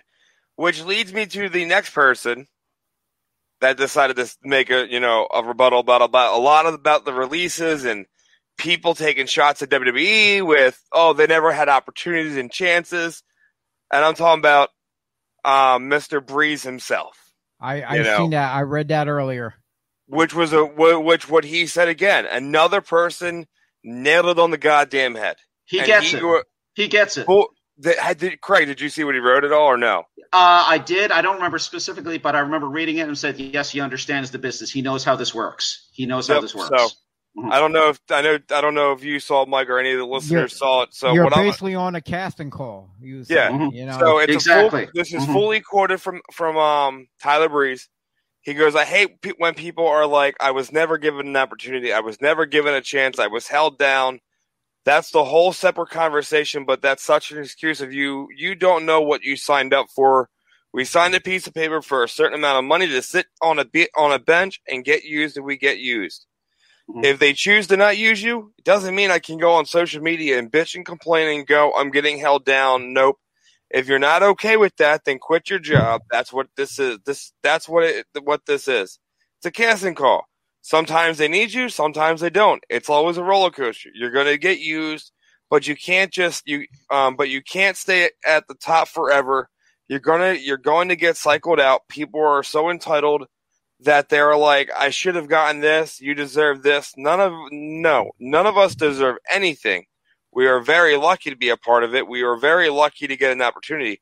If that opportunity comes, you better be ready and nail it. And you might get more opportunities. That's the goddamn burps. Pardon me. That's the weird culture going on. 100% correct. Like, look, I love being a professional wrestler. You know how many times I can count on numerous times I've gotten to a show that I was booked on, and they go, "Hey, by the way, your opponent backed out. I don't have anything for you." The first words out of my mouth are, "What do you need me to do then today? Do you need me to do anything?" Ref, ring announce. I help produce matches now backstage. I've done everything in wrestling but manage and ring announce. I've done everything. You know, so I get it. We all get it. We understand that this is a movie. This is a TV show. We are a part of the script. Everyone has their part to play. Yeah, everyone has their part to play. And I'm loving how there's, you know, everybody loves Tyler Breeze. Everybody loved Ronda Rousey, but then they hate her when she came there. They hate Tyler Breeze when he opens his mouth, but you have all these people trying to bash every company. Oh, AEW does this and WWE does this. Who gives a shit what they do compared to them?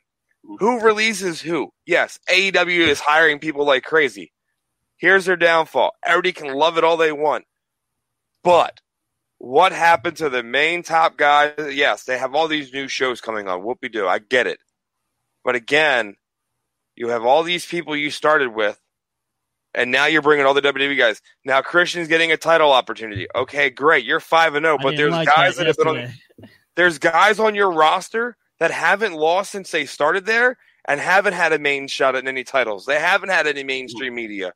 But because you're Christian, you're going to get it. And I get it. We all know why Adam Hangman Page is taken off TV. He's about to have a baby. So we're going to write you off to go be with your family and be with your child. Absolutely. I respect Tony Khan for that decision. Do I think Adam Page deserved a better opportunity on a big pay-per-view? 100%. Not on the way they did it. I think he deserved a bigger shot. I think he'll get it when he comes it'll back. happen on his return. Yeah, exactly. I was just going to say that, yeah. Oh, he's definitely going to get it. But I don't think it's going to be against Omega. But that's the money, though. That's I know that's the money. Like you built it up. That's where I'm getting at. That's where I'm getting at. He's going to come back and get a title opportunity, and it's not against. Yes, and it's gonna suck. It's going to tease. Okay, in the beginning, what's going to happen is it's going to tease him for Omega, but it's going to take a slight detour and go in with a program with somebody else, and eventually come back to Omega. Work its way up, basically. Yeah. By the way, I'm gonna. Like I said, the whole initial thing is when he gets there, when he does the comeback, they're going to tease it in the beginning, but it's not going to happen right away. I'm going to chime in with something, an opinion of AEW that I know a lot of people like to. I'm going to use a bad word, like to shit on it. I love AEW because I can sense how much fun and how enjoyable the wrestlers, they seem to be enjoying themselves, and it bleeds through to their product. Yeah, they look happy. They look like they're enjoying themselves, and it bleeds through to the fans. The fans can sense their enjoyment, and I sense the enjoyment of everyone, and it makes me happy.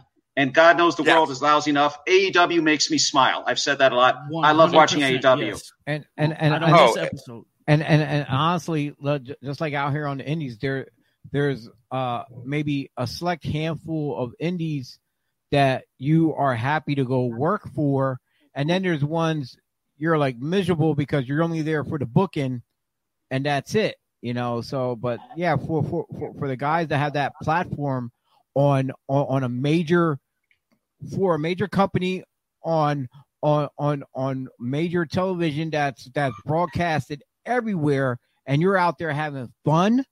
Yo, that's big ups, though. Like, and you're getting paid to do it. Mm-hmm. Yeah, that's true. Look, I love AEW, and I love WWE. I love Impact. I love ROH. I love wrestling. Mm-hmm. That's why people yell at me for cursing on here, but it's and how I talk to the trainees that I have and yell at them. But it's the passion that I have. If I don't think they're taking it serious, I'm going to rip into you because that's how I was for me. If I didn't take training serious, I was belittled like there was no effing tomorrow. Mm-hmm. And if you can't handle it in 2021, there's the fucking door. Don't let it hit you on the way out. I don't give a shit if I make someone cry. I might have made someone quit right now, but I don't care. I know the one time, O-Dog, he yelled at me for yelling at the for everyone. Yeah, O-Dog yelled at you very loud. I was there that day. It's only because no one came with their music. Everyone wants me to download. Carry your shit on flash drives. You know, back in the day, we had to carry CDs or tapes or whatever. Mm-hmm. Yes. Carry a flash drive because we. You know how it was. That was so annoying that I always had to I would get a CD, I would download it and burn my music onto it, give it to a show, and the next thing you know is the people leave and go, "Oh, we forgot to give it back to you." Yeah, or they lost it or something. That's how I lost my original Limp Bizkit CD. But it just came out. I remember. On the whole AEW WWE battle and everything like that, like I said, in the past 4 days, everybody is dropping stuff on Twitter on whether it's from younger guys. But Chris Jericho, I gotta jump on this about the whole AEW and WWE. Yeah, do anybody see Adam Cole jumping? Because his original contract expired back at the Great American Bash. No, it expires in SummerSlam. I know it. He extended it for several weeks at the end of August. So yeah, you're right. It's gonna end after SummerSlam. But do you see him re-signing? Or I see him re-signing. They treat him very well. They treat him very well. Yeah, I don't see that at all. Okay, so that's Sean's boy right there. So here's how I see it. Do I see him jumping ship? No, but can I see it? I'm 50-50 on this one because he doesn't really post many pictures with anybody from the Fed, but he'll post photos and do all types of things with everybody from AEW. So I do. That's why I'm stuck here in the in between because would I like to see him go against Omega and all them? Absolutely, because you're gonna see matches that you never would have thought of. You wouldn't expect. You're never gonna see Adam Cole versus Daniel Bryan. You're never gonna see Adam Cole versus Bray Wyatt. Right. CM Punk. And if they do bring CM Punk and Daniel Bryan over to AEW and Adam Cole does leave and go there, those are the matches you want. That's the matches I want to pay to see. And I don't care if I got to pay to watch the pay-per-view. I'm going to pay to watch it because of who it is. Because those are guys we all know have known each other for years. That's why, Daniel Bryan and CM Punk's matches were good. That's why Omega and all these guys can go out there and face each other. And you're going to get a top 10 match no matter what. I see negotiations going like this. They want him to resign. They don't want him to go to AEW. They're gonna have to give him the world. No. Well, here that's exactly what I was going to. But here's what I see though. Here's what I see in the negotiations. Wrestlers when they go to the main roster, sometimes they do good or they really don't. I can see him asking for more money to stay in NXT. Or if they want to bring him up to the main roster, he's going to have to ask for more creative control of himself. No, Vince will never do it. I want to see him brought up to the main roster just for all the different matchups he can have. Just because I think he's played out in NXT. I don't think they're going to let him go. They're not going to let him go because he's too valuable. He needs to be bumped up to the main roster. Now, this is how it's going to go. The only way I see that happen, him going to the main roster with a little bit of more money, he's going to have Shawn and Triple H in his ear because right now they are babying him in NXT. That's his boy.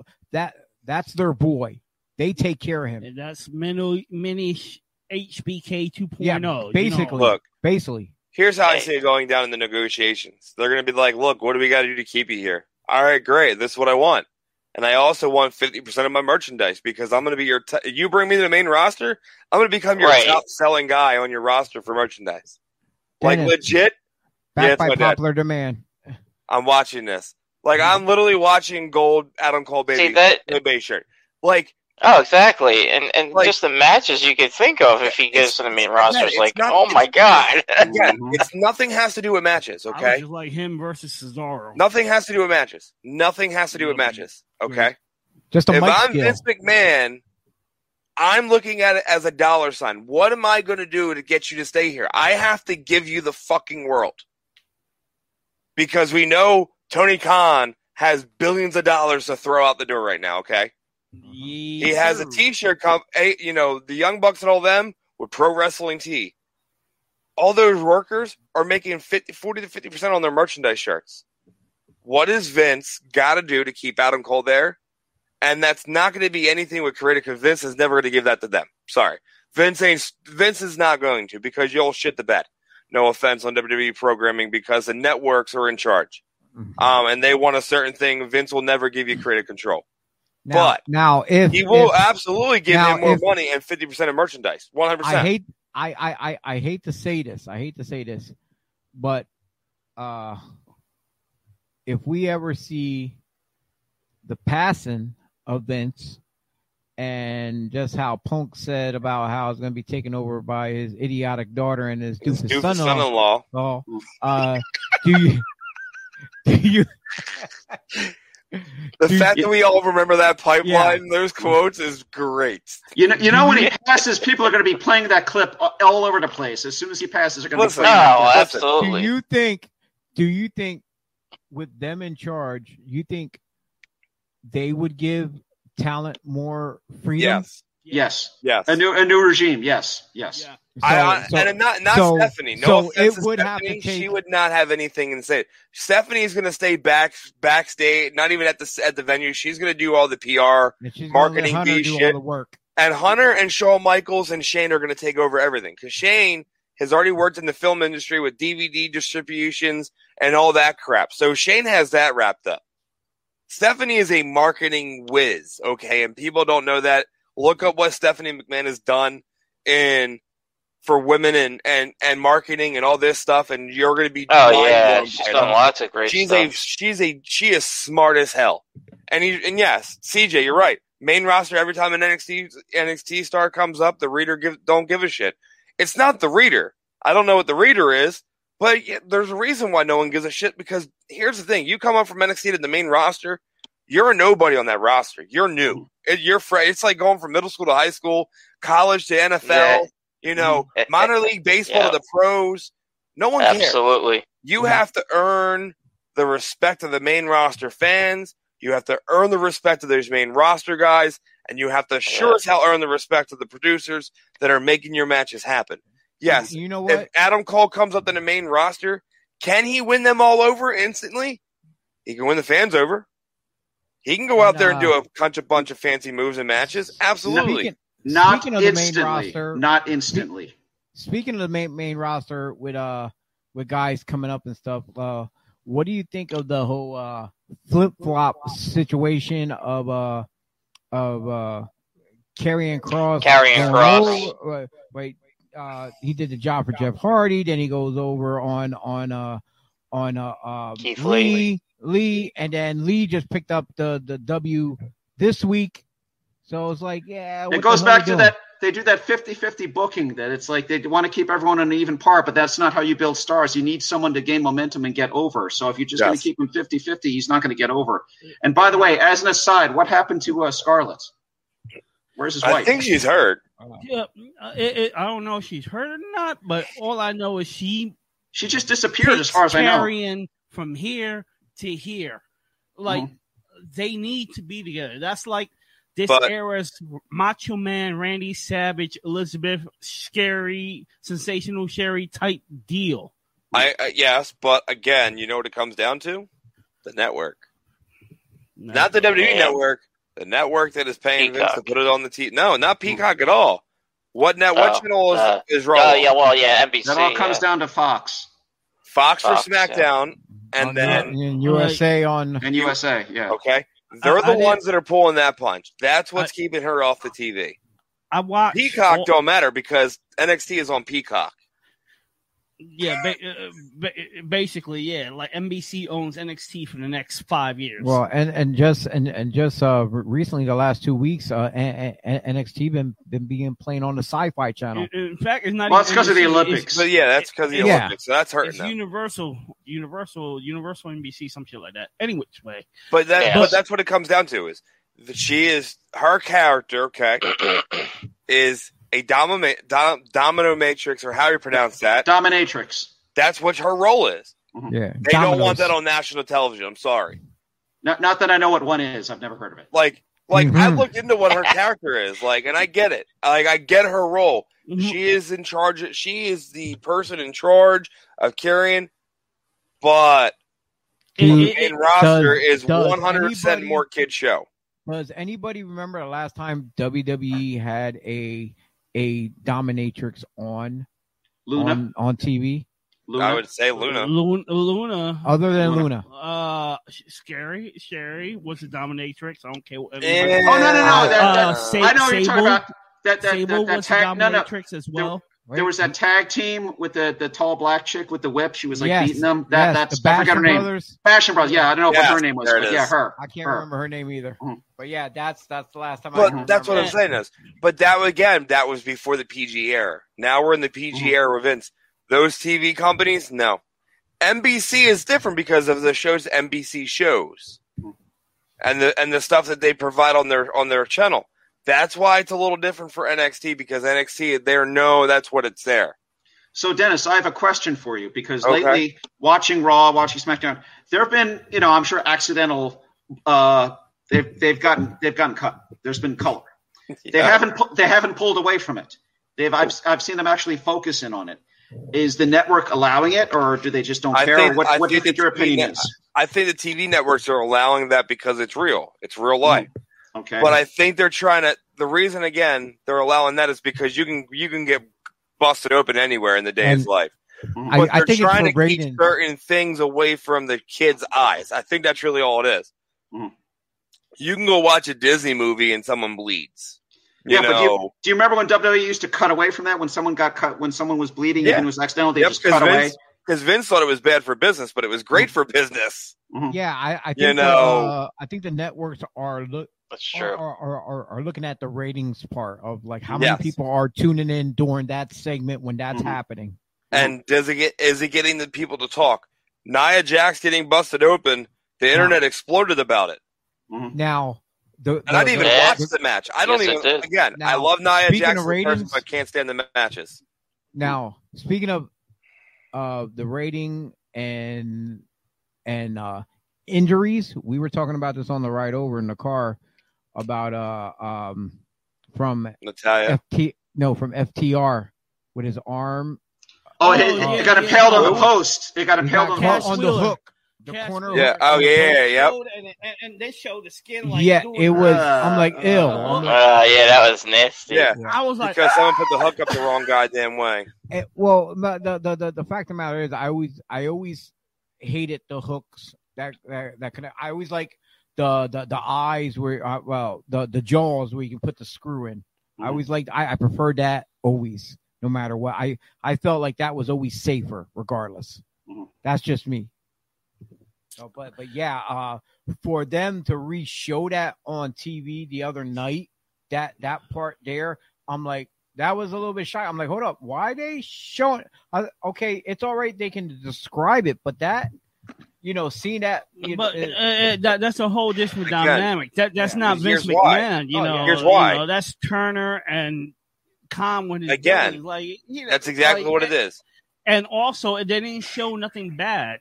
They just showed the hook extending. That's why I freaked out, because you saw the hook extending the skin. And I'm like, as a medical professional in me, I'm like, fuck, that's over. Right? my opinion is it's for shock value. They do it for shock value, but they show it in black and white. It's like, they're showing it in black and white. It must be really serious. I wonder what that is. And also, it can lead to an angle, because they did a promo. It's like remember they did the promo? It's like, my partner, he almost lost his arm, and I'm coming for you, and blah, blah. So they're going to use that in storyline. Yeah. Real quick, that Nia color, that was actually pretty cool, because it showed her face. I don't know. I enjoyed the color, because you don't get that much color on WWE programming. And when you get busted open the hard way, it's either going to be, oh, God, what happened? Or like Sheamus with his broken nose. Yeah. Oh my God. Yeah, that's a good example. With her, it was, I think, around the eye area. Yeah. But right around here. It accent half her face. It made it. I don't know. It felt good. It felt to me. It was like, damn, if she could just rev up real fast before the take home for the other person and just anger and knock people down real fast because she's angry, it would have done that color a whole lot. Yeah. But she didn't. But I love the color. The color looked good on her. I'm sorry, it did. Some injuries don't need color. Going off of what Dennis was about to say about Natalya with the leg. Oh, that that there. Which I thought it was a work. Yeah, that didn't look that serious. It didn't look that serious. Well, after they played it back, but after they played it back, and I watched, I'm like, holy shit! I'm like, that is bad. It's like it was like it almost reminded me of the way it bent of Sid when he came off the second rope landing. Oh yeah. I remember that. That was the worst sorry, guys. I see y'all cringing. Yeah, so we've all seen that. It's our age range. It's like you know the Sid injury. Pop it back in, you'll be all right. Yeah. Or pop it back in. Just tape it up or something. Jeez. Now, question is, what are they going to do now with Tamina and the tag straps? How long is Natalya out for? I'm not sure. That we don't honestly don't know. They said it wasn't that bad. They said it wasn't that bad. Most likely, they still might. She'll be out for the vacate them. I think it's a rolled ankle, like a swollen, sprained ankle, more than anything. Because if it was that bad, they would have said that she's out. She needs surgery and things of that nature. Natalya? Yeah. Well, she had surgery. Well, she did. Yeah. TJ, he willed her out. Her husband posted. My apologies, I didn't know. She's out for the year. She's done for at least 6 to 9 months. Oh, now she I think she tore her muscle or broke the ankle in half, and that's why they had to do surgery. Okay. She's done. Now, that's it. For me, they got to have a tournament. Then they got to have a tournament. Yeah. Now, for me, after watching Raw, I put this tweet out. I said, let's see how smart WWE creative is.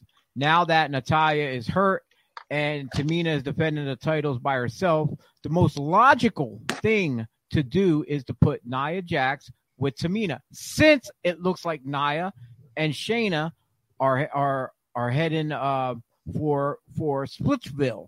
Yep. And there's some history there. Because I can see her being in a match trying to defend the tag titles by herself. And Nia comes out and makes a save. Exactly. She has no one to tag. Nia comes out, gets up on the apron, puts her hand out. It makes sense. She's family. Yes. Yeah, and like I said, there's history there. Yeah. That's true. That way it'll give Shayna to go on a singles run again. Who's going to mess with these two big girls in a ring as a tag team? Well, besides us. But I'll raise my hand. We have I like them big. I like them big like that. Yeah. No, it's not that. Listen. It's not that at all. It's who would go against them. I'm not afraid of anybody. But you know what I mean. Like it's a big get. They run roughshod, and do their thing, and have some other tag team sweep them or whatever. But I know Nia's next thing you know, you're going to see Heyman trying to work both brands, SmackDown and Raw. Well, I'm going to manage the tribal girls over here on this side now. The tribal girls. Well, here's tribal girls, new tag team. I can't call Tamina Samoan, even though she is family. She's more of Fiji. Yes, because her dad was from the Fiji Islands. Yep. Right. Yeah. So, but they're all Polynesian. So they're all kind of the island girls. What would you call the female version of USA? Was it USA or something like that? I don't know. I'm gonna have to look it up. I'm gonna have to Google it. Uset. No, but Usina. I have no idea. Uset. I don't know. You know what? I know just a person to ask. I'm gonna have to ask Sam that question. That's who I was going to say. You're going to just go ask the people that you know personally? Yeah. So, but no. So there was all that's going on. And then, again, the man of the hour, Mr. Chris Jericho, he got asked a question on the internet, and he had a response to it. It was Chris Jericho response to Vince McMahon saying that AEW is not competition for WWE. And Jericho's response was, well, what else is he going to say? And to respond to that, we don't see WWE as competition, and he was smart to say that. We were not worried about what WWE is doing in WWE, and we haven't been since day one. We weren't worried about NXT. Well, what NXT did the whole time NXT and AEW war, which ended in a total onslaught failure for NXT, which we all can agree, AEW was beating NXT. Yes, NXT had different viewer ratings because they have a different audience than AEW. AEW was still new, but AEW, in my opinion, was still producing somewhat better matches and better quality than what NXT was. And I'm a huge NXT fan. If I have to watch WWE, I'd rather watch NXT over Raw and SmackDown. But it does say, which ended in a total failure. We never once had a TV screen watching what they were doing. When we were doing it, now WWE, the way is you're watching what the competition is doing. When they were on, we didn't do that, and it was no disrespect. We just didn't care. Now, we all know, Jericho can say whatever he wants. Do I believe there's just people in AEW that were watching WWE when AEW was on TV? Yes, I do. You can't say nobody on your company isn't watching what they're doing as yours is live on TV. I'm sorry. Because when I lived in Orlando...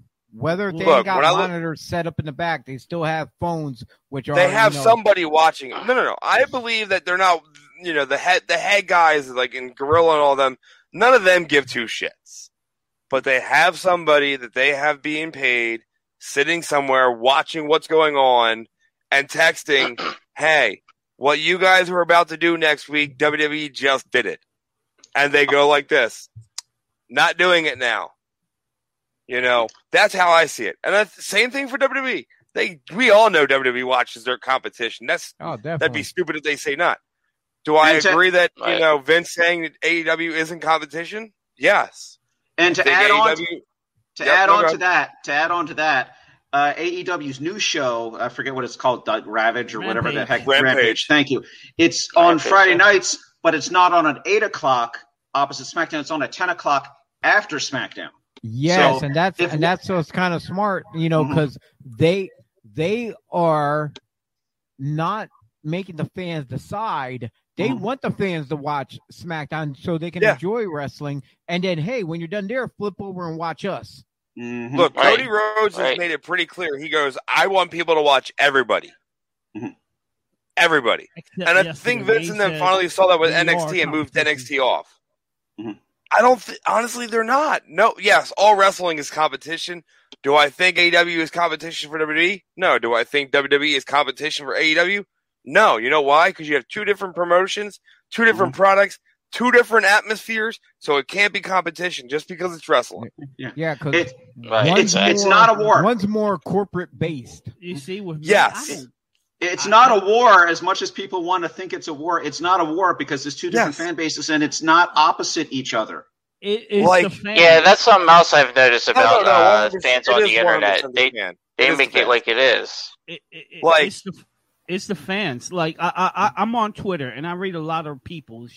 I'm like a sneaker link right on Twitter, just roaming around reading everything. And I follow a lot of the IWC community. I follow a lot of independent wrestlers, and a lot of independent community follow independent wrestlers, because up close and personal. And there is a war between the IWC community. There's always been. And it's always the same thing. Like, dog, it's wrestling. There's a saying that's relatable to this. It's always easier to bring someone down rather than bring them up to your level. So it's always easier for them. It makes you feel better to make someone else feel like shit so you feel better about yourself. And the three-way mix between the independent, because you have independent fans that watch GCW shows. You have the AEW fans. You have the New Japan fans that strictly watch New Japan you have the WWE fans, and they're all bickering. Those are the people that want beef, honestly. Right now, everybody else is worried about, when it comes to company-wise, putting out good content for their viewers. Their viewers are the ones that are in the mix trying to start beef when everybody else is trying to have a job. Mm-hmm. Yeah. Right, exactly. Like, everybody right now has a beef. I want to pause up here real quick, guys. I want to pause up here. I don't know if this is important to any of yous out there, but tonight's final score, Dallas Cowboys 3, Steelers 16. My brother-in-law will be happy about that. That's what's he's saying that because of me. No, I'm saying that because I hate the fludging. Sorry, Pat. Fludging Cowboys. Yeah, but I hate the Steelers. And Steelers is a Pennsylvania team, so I can get behind them right behind the Eagles. So, Chio, you lost your all family card for me, man. Jeez. Bad enough you're an Eagles fan. Well, there's only one true bird, and that's the Eagles, not a Raven. So I got 2 rings, you got 1. And you can quote that nevermore. And your 2 rings came less. And there you go, Greg. There's an old ECW reference. I can't hear it. Yeah, I appreciate that. But all right, but yeah, what was that? I said his 2 rings came in quicker than Teal's 1 ring. Mm-hmm. Yes. See, this is why me and T get along. He respects champions. Hold up, you're both off the show. Get the hell out of here. I'm sorry, I have 4 rings. But I can't hear real you. quick, CJ, we saw your question about how do you feel about Goldberg. That itself is another whole conversation that we've had. No one's happy with it. I get why they brought him back, because they need someone else. They need Bobby Lashley to beat somebody that was as dominant as Goldberg. They need to pop a quick buy rate. That's why. Yeah. Yes. Like, let's. I'm looking at it as a business fans that are still out there. It has that does have something to do with it. It's a logics thing. Okay, it's all about logistics and logics in business. In business, you got to be able to beat people that were dominant. Okay, Goldberg, whether people liked it or not, was dominant for how many effing years? Okay, you have nobody. He is no Asuka. She got the ring. Asuka, but again, that's on the female side. Doesn't matter. Could Asuka probably knock out Bobby Lashley legit? Yes. Yes. Like, I would pay to see it. But again, what it comes down to is the logics. They needed somebody that you weren't expecting to come and challenge Bobby Lashley. Because everybody wants Brock Lesnar. Everybody wants Brock Lesnar, okay? That's what everybody wants. They want that for WrestleMania. That's the match you're going to get for WrestleMania. Lesnar versus Lashley. That's the money. That's the marquee match. It's not Roman Reigns versus anybody. It's really going to be Brock Lesnar versus Bobby Lashley, because we've been wanting that for years upon years upon years upon years. Brock come back as a baby. Yeah, but I don't think he will. And then Heyman's going to be stuck right between a rock and a hard place. Heyman's going, again, like I said last week, you're going to have Brock come back, and he will probably win. And Paul Heyman's going to be the advocate and the manager for not only the SmackDown champion, but the Raw heavyweight champion. And it's money all over it. Did y'all see PWI put out the cover of the new PWI magazine that has Roman Rock on it? No, because I don't ever see them in stores, so I stopped caring. No. But they posted it online. They posted. I don't even follow them online. Okay.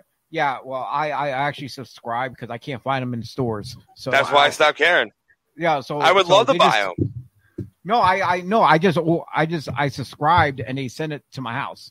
So, but yeah, the question is now what I saw, not trying to, go off track, but when you mentioned Roman about who is the real head of the table, but I don't think it's in that article. Yeah. You're going to get the match. We all know it. We have to see it. Again, if someone from WWE everybody's waiting on. if someone from WWE is listening to this, I'm telling you, the way to do this is a ropeless ring where they have to fight, and the entire Samoan family is sitting up on the top of the stage with the freaking crown, and whoever wins, that's your head of the family. That's the passing of the torch. That's the way you should do it. It's money all over it. That is money. I got to give a quick shout out to a man who just said, "Yo, Mr. Ping just joined us in the room out of nowhere." I remember him. Mr. Ping chops like a bitch. That is perfect. That is perfect what he said, but put it in the Isle of Samoa in some sand dust with a ring with no ropes, just them. And some real Samoan style with the fire around it. They have to do it in the. They'll have to do it in. They're in Dallas. That would be cool. Here's the thing: like all the Samoan family be like lumberjacks on the outside. But no lumberjacks. No, I'm sorry. Lumberjacks is fucking retarded. I'm sorry. No, I hate the lumberjack matches. They're stupid as shit. Because I think the lumberjack matches are stupid as shit. Years ago. Well, no, it's not lumberjacks anymore. They've upped it to now zombie lumberjacks. That's the new thing. Yeah. The problem is years ago, lumberjack matches were actually really decent. As time went now they're on, dumb. They became more comical, more everybody's fighting at ringside, this and that. Back then, it actually meant something years ago. You're saying now it's a distraction rather than an attraction. Yes, because everyone's on the outside trying to get over. Well, what if they don't interfere with anything? What if they're there? Let's say. Then why are they there if they're not interfering? And they can't be around the ring. That's the thing. He just wants them there. That's all. No. He's just trying to argue it. He just wants them there. I want a whole Samoan committee around the ring. It doesn't have to be. Take the Punjabi fucking jail cell and place it around the ring and have the Samoans around the Punjabi jail cell. But they'll have to convert because it's like Indian. Again, too much. It's too much. I'm keeping it simple. Because you're taking away from the other stuff that's involved in the match. It's the story of the match is who is the head of the table. You take the ropes away and you put them in the wrestling ring with no ropes. Yes, you add this sand and Ping, I'm joking. You don't chop like a bitch. My back and chest know that that's a lie from all the blood that came out of it, and I love you. Because you're family. But you're going to take...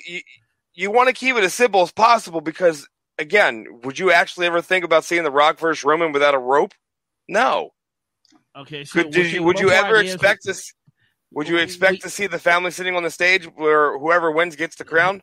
No. But if you put people around the ring, it ruins it. We got something. We're gonna take the lumberjacks away. Do we keep the Punjabi cell? No. It's too much. How about? I like. You just need the two toughest guys in the ring. Two toughest guys have to go at it. You don't need anything else. But it has besides to be the ring and no rope. It doesn't have to be sand. It just has to be two guys in the ring. I need it in the tropics. I liked when Roman and Jay had their whole match thing, this and that. Or wait, who was it? Roman and whoever, I can't remember. It might have been Jay. And then he got to the top of the ramp, and then Alpha and Sika both came out, and they anointed him as the head of the table. The head of the table. That's the way it's going to go down. You didn't need everyone there, not until the very end, like a ceremony at the end. I can see that. Almost like King of the Ring. You're being honored. You're being praised. I would love them to stay on the top of the stage. Like, you have the whole tribal up there on the stage, and that's that. And when it's over, the two main people walk on down to that ramp. Oh my God! And you crown them. Yes, 100%. You're anointing. This is who the head of the tribe is, the head of the table. That's the torch. We all know it's happening. We don't know that's going to happen that way. We just know when Rock versus Roman happens, Roman's over. It's the passing of the torch. I can see that. Rock versus Hogan. Rock's all Hollywood now. He's Hollywood now. That's why. It's not that he's Hollywood. It's more. No, he got more things in life he's doing besides movies. He got 100%, and that's the thing. He got charities. He got all this other stuff going on with his life that, okay, wrestling is not going to be that priority. It's not going to be, like Roman right now. Right now, his priority, besides his family, is wrestling. He don't have other that we know of. Mm-hmm. He might have other stuff, but right now, the thing that's front and foremost for him is him being the main guy in the company. That's what it is. It's always been that way. No one likes it. No one likes Roman Reigns as a champion because he was made by WWE. Whoopie-doo. I think the dude has progressed in the years that he's been there from being a guy that couldn't cut a promo and couldn't really do it right to a guy that can go out there and cut phenomenal and great promos and not have a worry in the world and says the most obscene things possible now where I laugh. Whichever that is. But we're not going to say that on this show.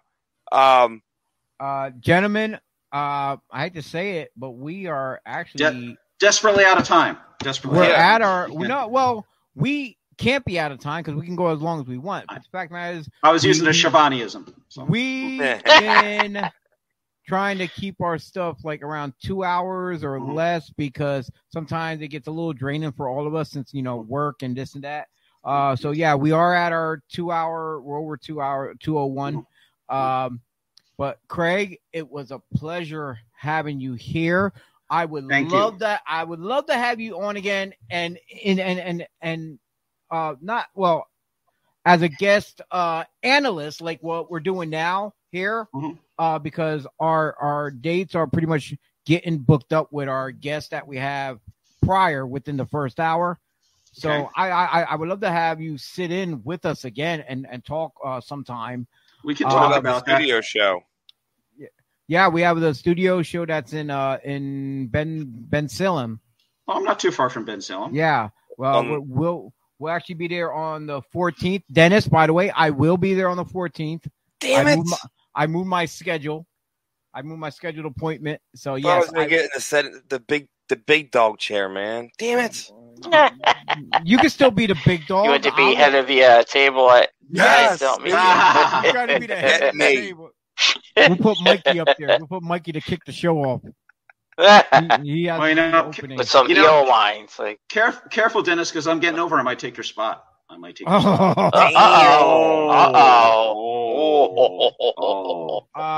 That's fighting words, man. Well, that's some fighting words. Peace. This Saturday over at the Skid Row Academy, I know Super Crazy has a show. I'm not booked anywhere, so I'm free. I was talking to Pat about Mikey, you getting over to see a show with us, a nice indie show. Would you be interested in Saturday getting over there? Because I guess the doors open up at 11. The bell time is at 12. Would you be interested? Well, I was talking to Pat earlier as well. I let him know that I'll be in Six Flags on Saturday, but Six Flags has a wrestling show coming. And I asked him about scouting it. Yeah. Do that. Check it out, who it is. Any wrestling show, sit there. Yeah. Sit there and take notes. But since we're plugging shows and you plug Super Crazy, I'm going to plug a show. Craig mentioned about the wrestling school, the workhorse wrestling training. ACPW? No. I'll plug that out there. But I'm going to plug one CW. It's called Summer Showdown. It's at 143 Broad Street, Houston, Delaware. You have Mr. Grimm, Jason Andrews, A.K. Willis, Dustin Wilson. You have incredible talent down there. Front row is $25. General admission is $20. Kids 8 to 12 are $5. Kids 7 and under the age are free. Doors open at 6. Bell time is 7. Food and alcohol available at due purchase. Yes, alcohol is available for purchasing. That doesn't mean throw the bottles at a worker you don't like. Just saying, yeah, exactly. That's MDK style, not 1CW style. They might laugh, though. But there's that. And then, since you said I didn't bring it up, ACPW returns September 4th for the very first time in over 2 years with fans. We'll be out in Media, PA at the Media Community Center. Community center. Pardon me. I shouldn't be drinking beers and having soda and wings and all that I had tonight. All that good stuff. And then apparently our boy, Mr. Frankie Frizzo, is getting back in the ring. I'm going to have to break this out and just. Apparently, I know who he's wrestling because I'm training the guy. So I'm going to teach him how to be Frankie Frizzo just like I have. Are you going to be his manager? Oh, you're training the guy. Okay, he was telling me about that. I'm one of the main trainers at ACPW besides Tyreno, and it is great to have Pat, a.k.a. Frankie Frizzo, coming back and him being there to help these young kids learn how to do it the way we've been doing it. I got nothing but love for Pat, and he knows it. I love busting his chops when I beat him for a title that, let's be real, it's just a piece of paper. It's an honor to get a championship, but at the same time, it doesn't matter. Bite your tongue. Greg says, bite my tongue. See what I got behind me? See that right there? Right there. Some beautiful, beautiful merchandise. There you go. That's a version of WCW US title that I was the co-champion of when I was managing JJ Cruz in UWC. So that means something to me. It's not just a title. No. They mean something to me every time if I ever get them. But we're teaching the young kids these days, because there was an incident going on where someone didn't want to lose the title because of what things. Dummy. So they were upset. Different. So we're explaining to the young kids these days to go, when you get this, understand it, that you're in a position. You've earned it, but it can get taken away because it needs to happen.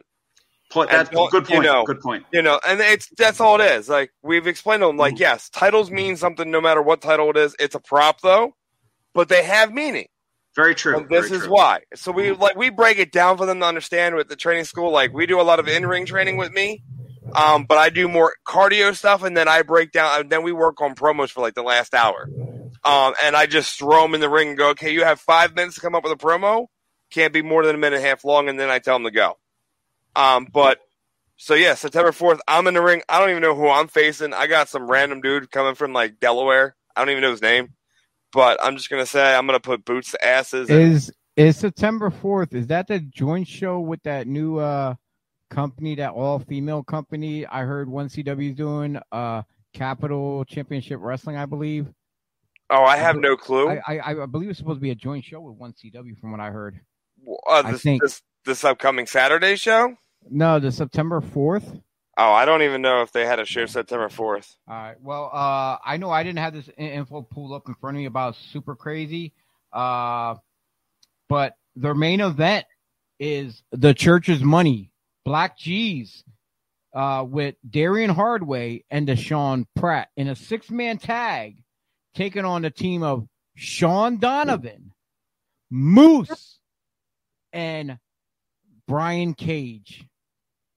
And that's the main event for this Saturday at 12 noon is bell time for them.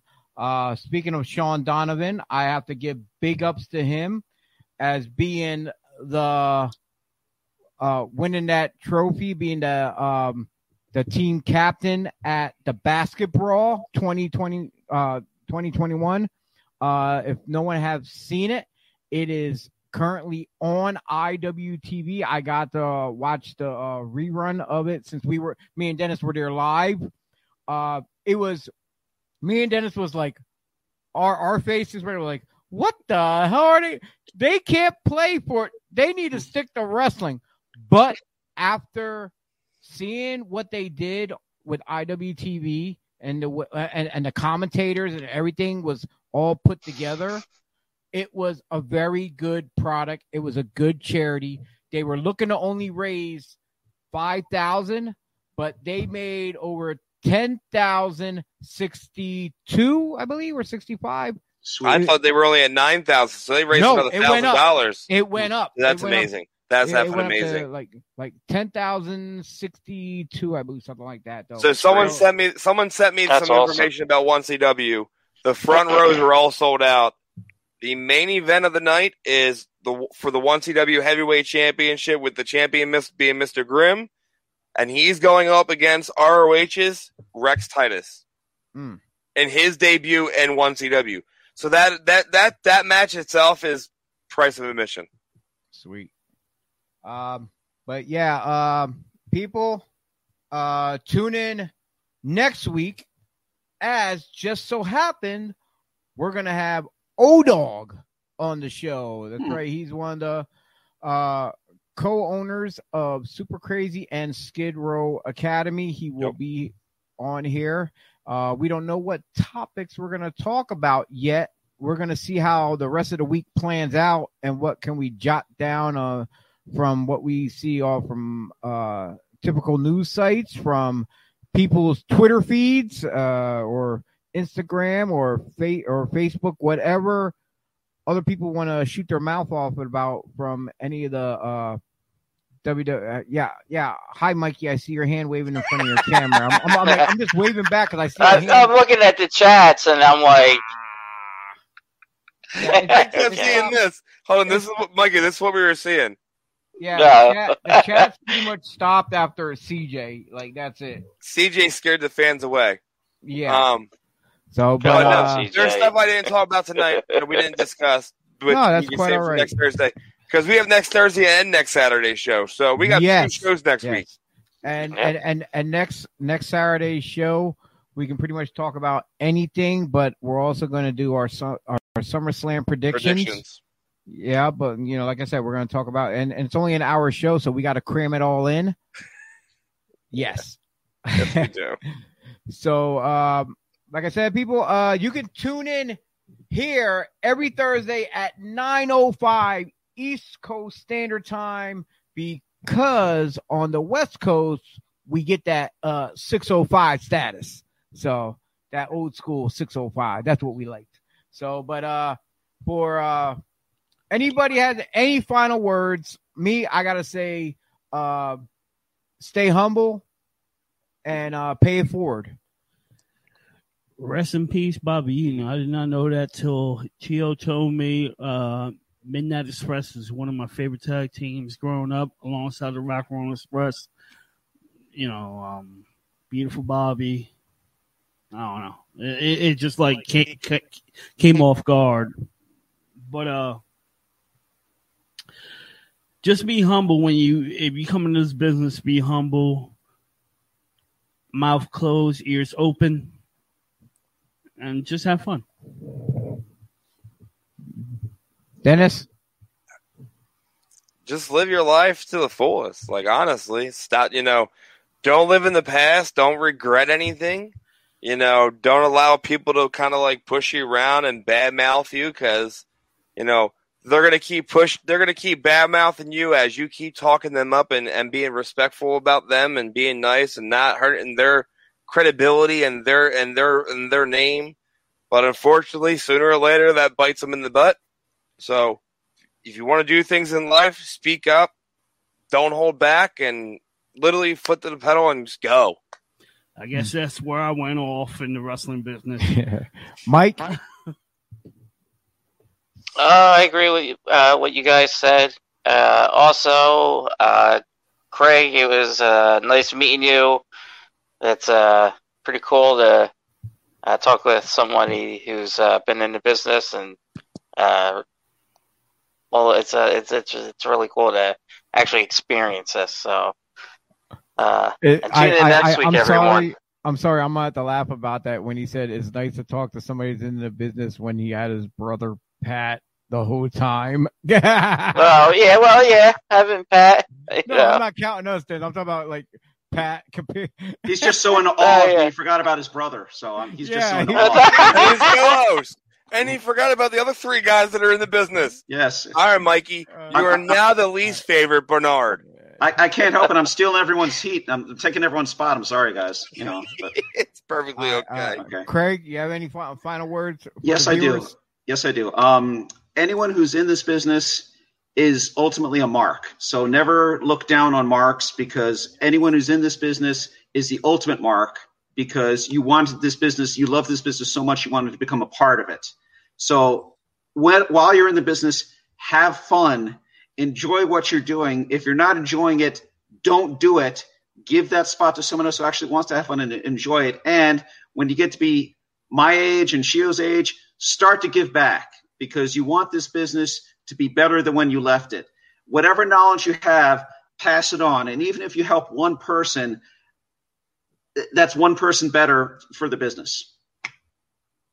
Thank you. I appreciate that. That was very like some a message coming from a wise man. Well, it's good drugs, so. You know. All right, gentlemen. Like I said, everyone can tune in here Thursdays nights. Don't forget Saturday. We're going to be in studio on the 14th. So look forward. We'll have O-Dog next week. SummerSlam predictions next week as well, too. The 19th, we got Rob Noxious. The 26th, Mark Jindrak.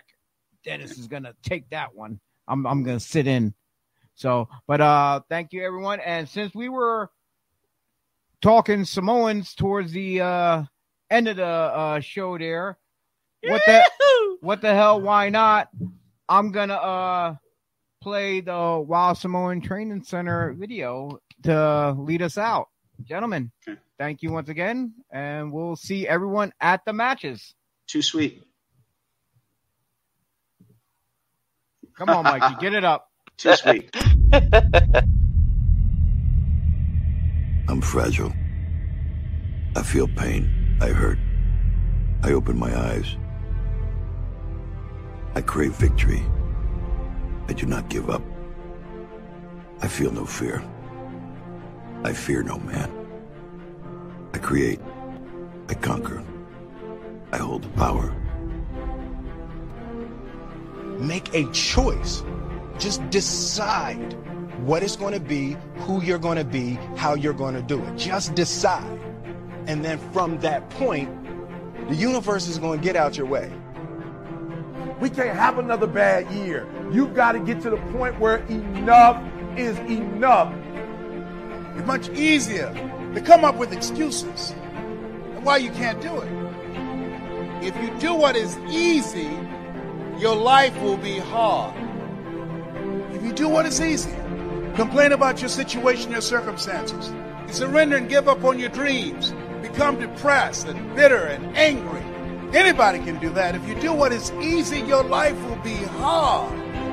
But if you do what is hard, keep coming back again and again and again. Get up dressed every day. Take life on. Taking life by the collar. You say, yes, I will do it. I can do this. And you've said to yourself, I'm willing to face the no's. I'm willing for people to laugh at me. I'm willing to gut this out. I'm willing to make this happen. It's my time. It's possible. It's necessary.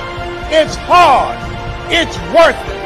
I'm going to do whatever it takes. I can do it. If anybody's ever done it at any point in time in history, then what's possible for one, it's possible for me, and I'm going to do it. And if you do that over and over and over again,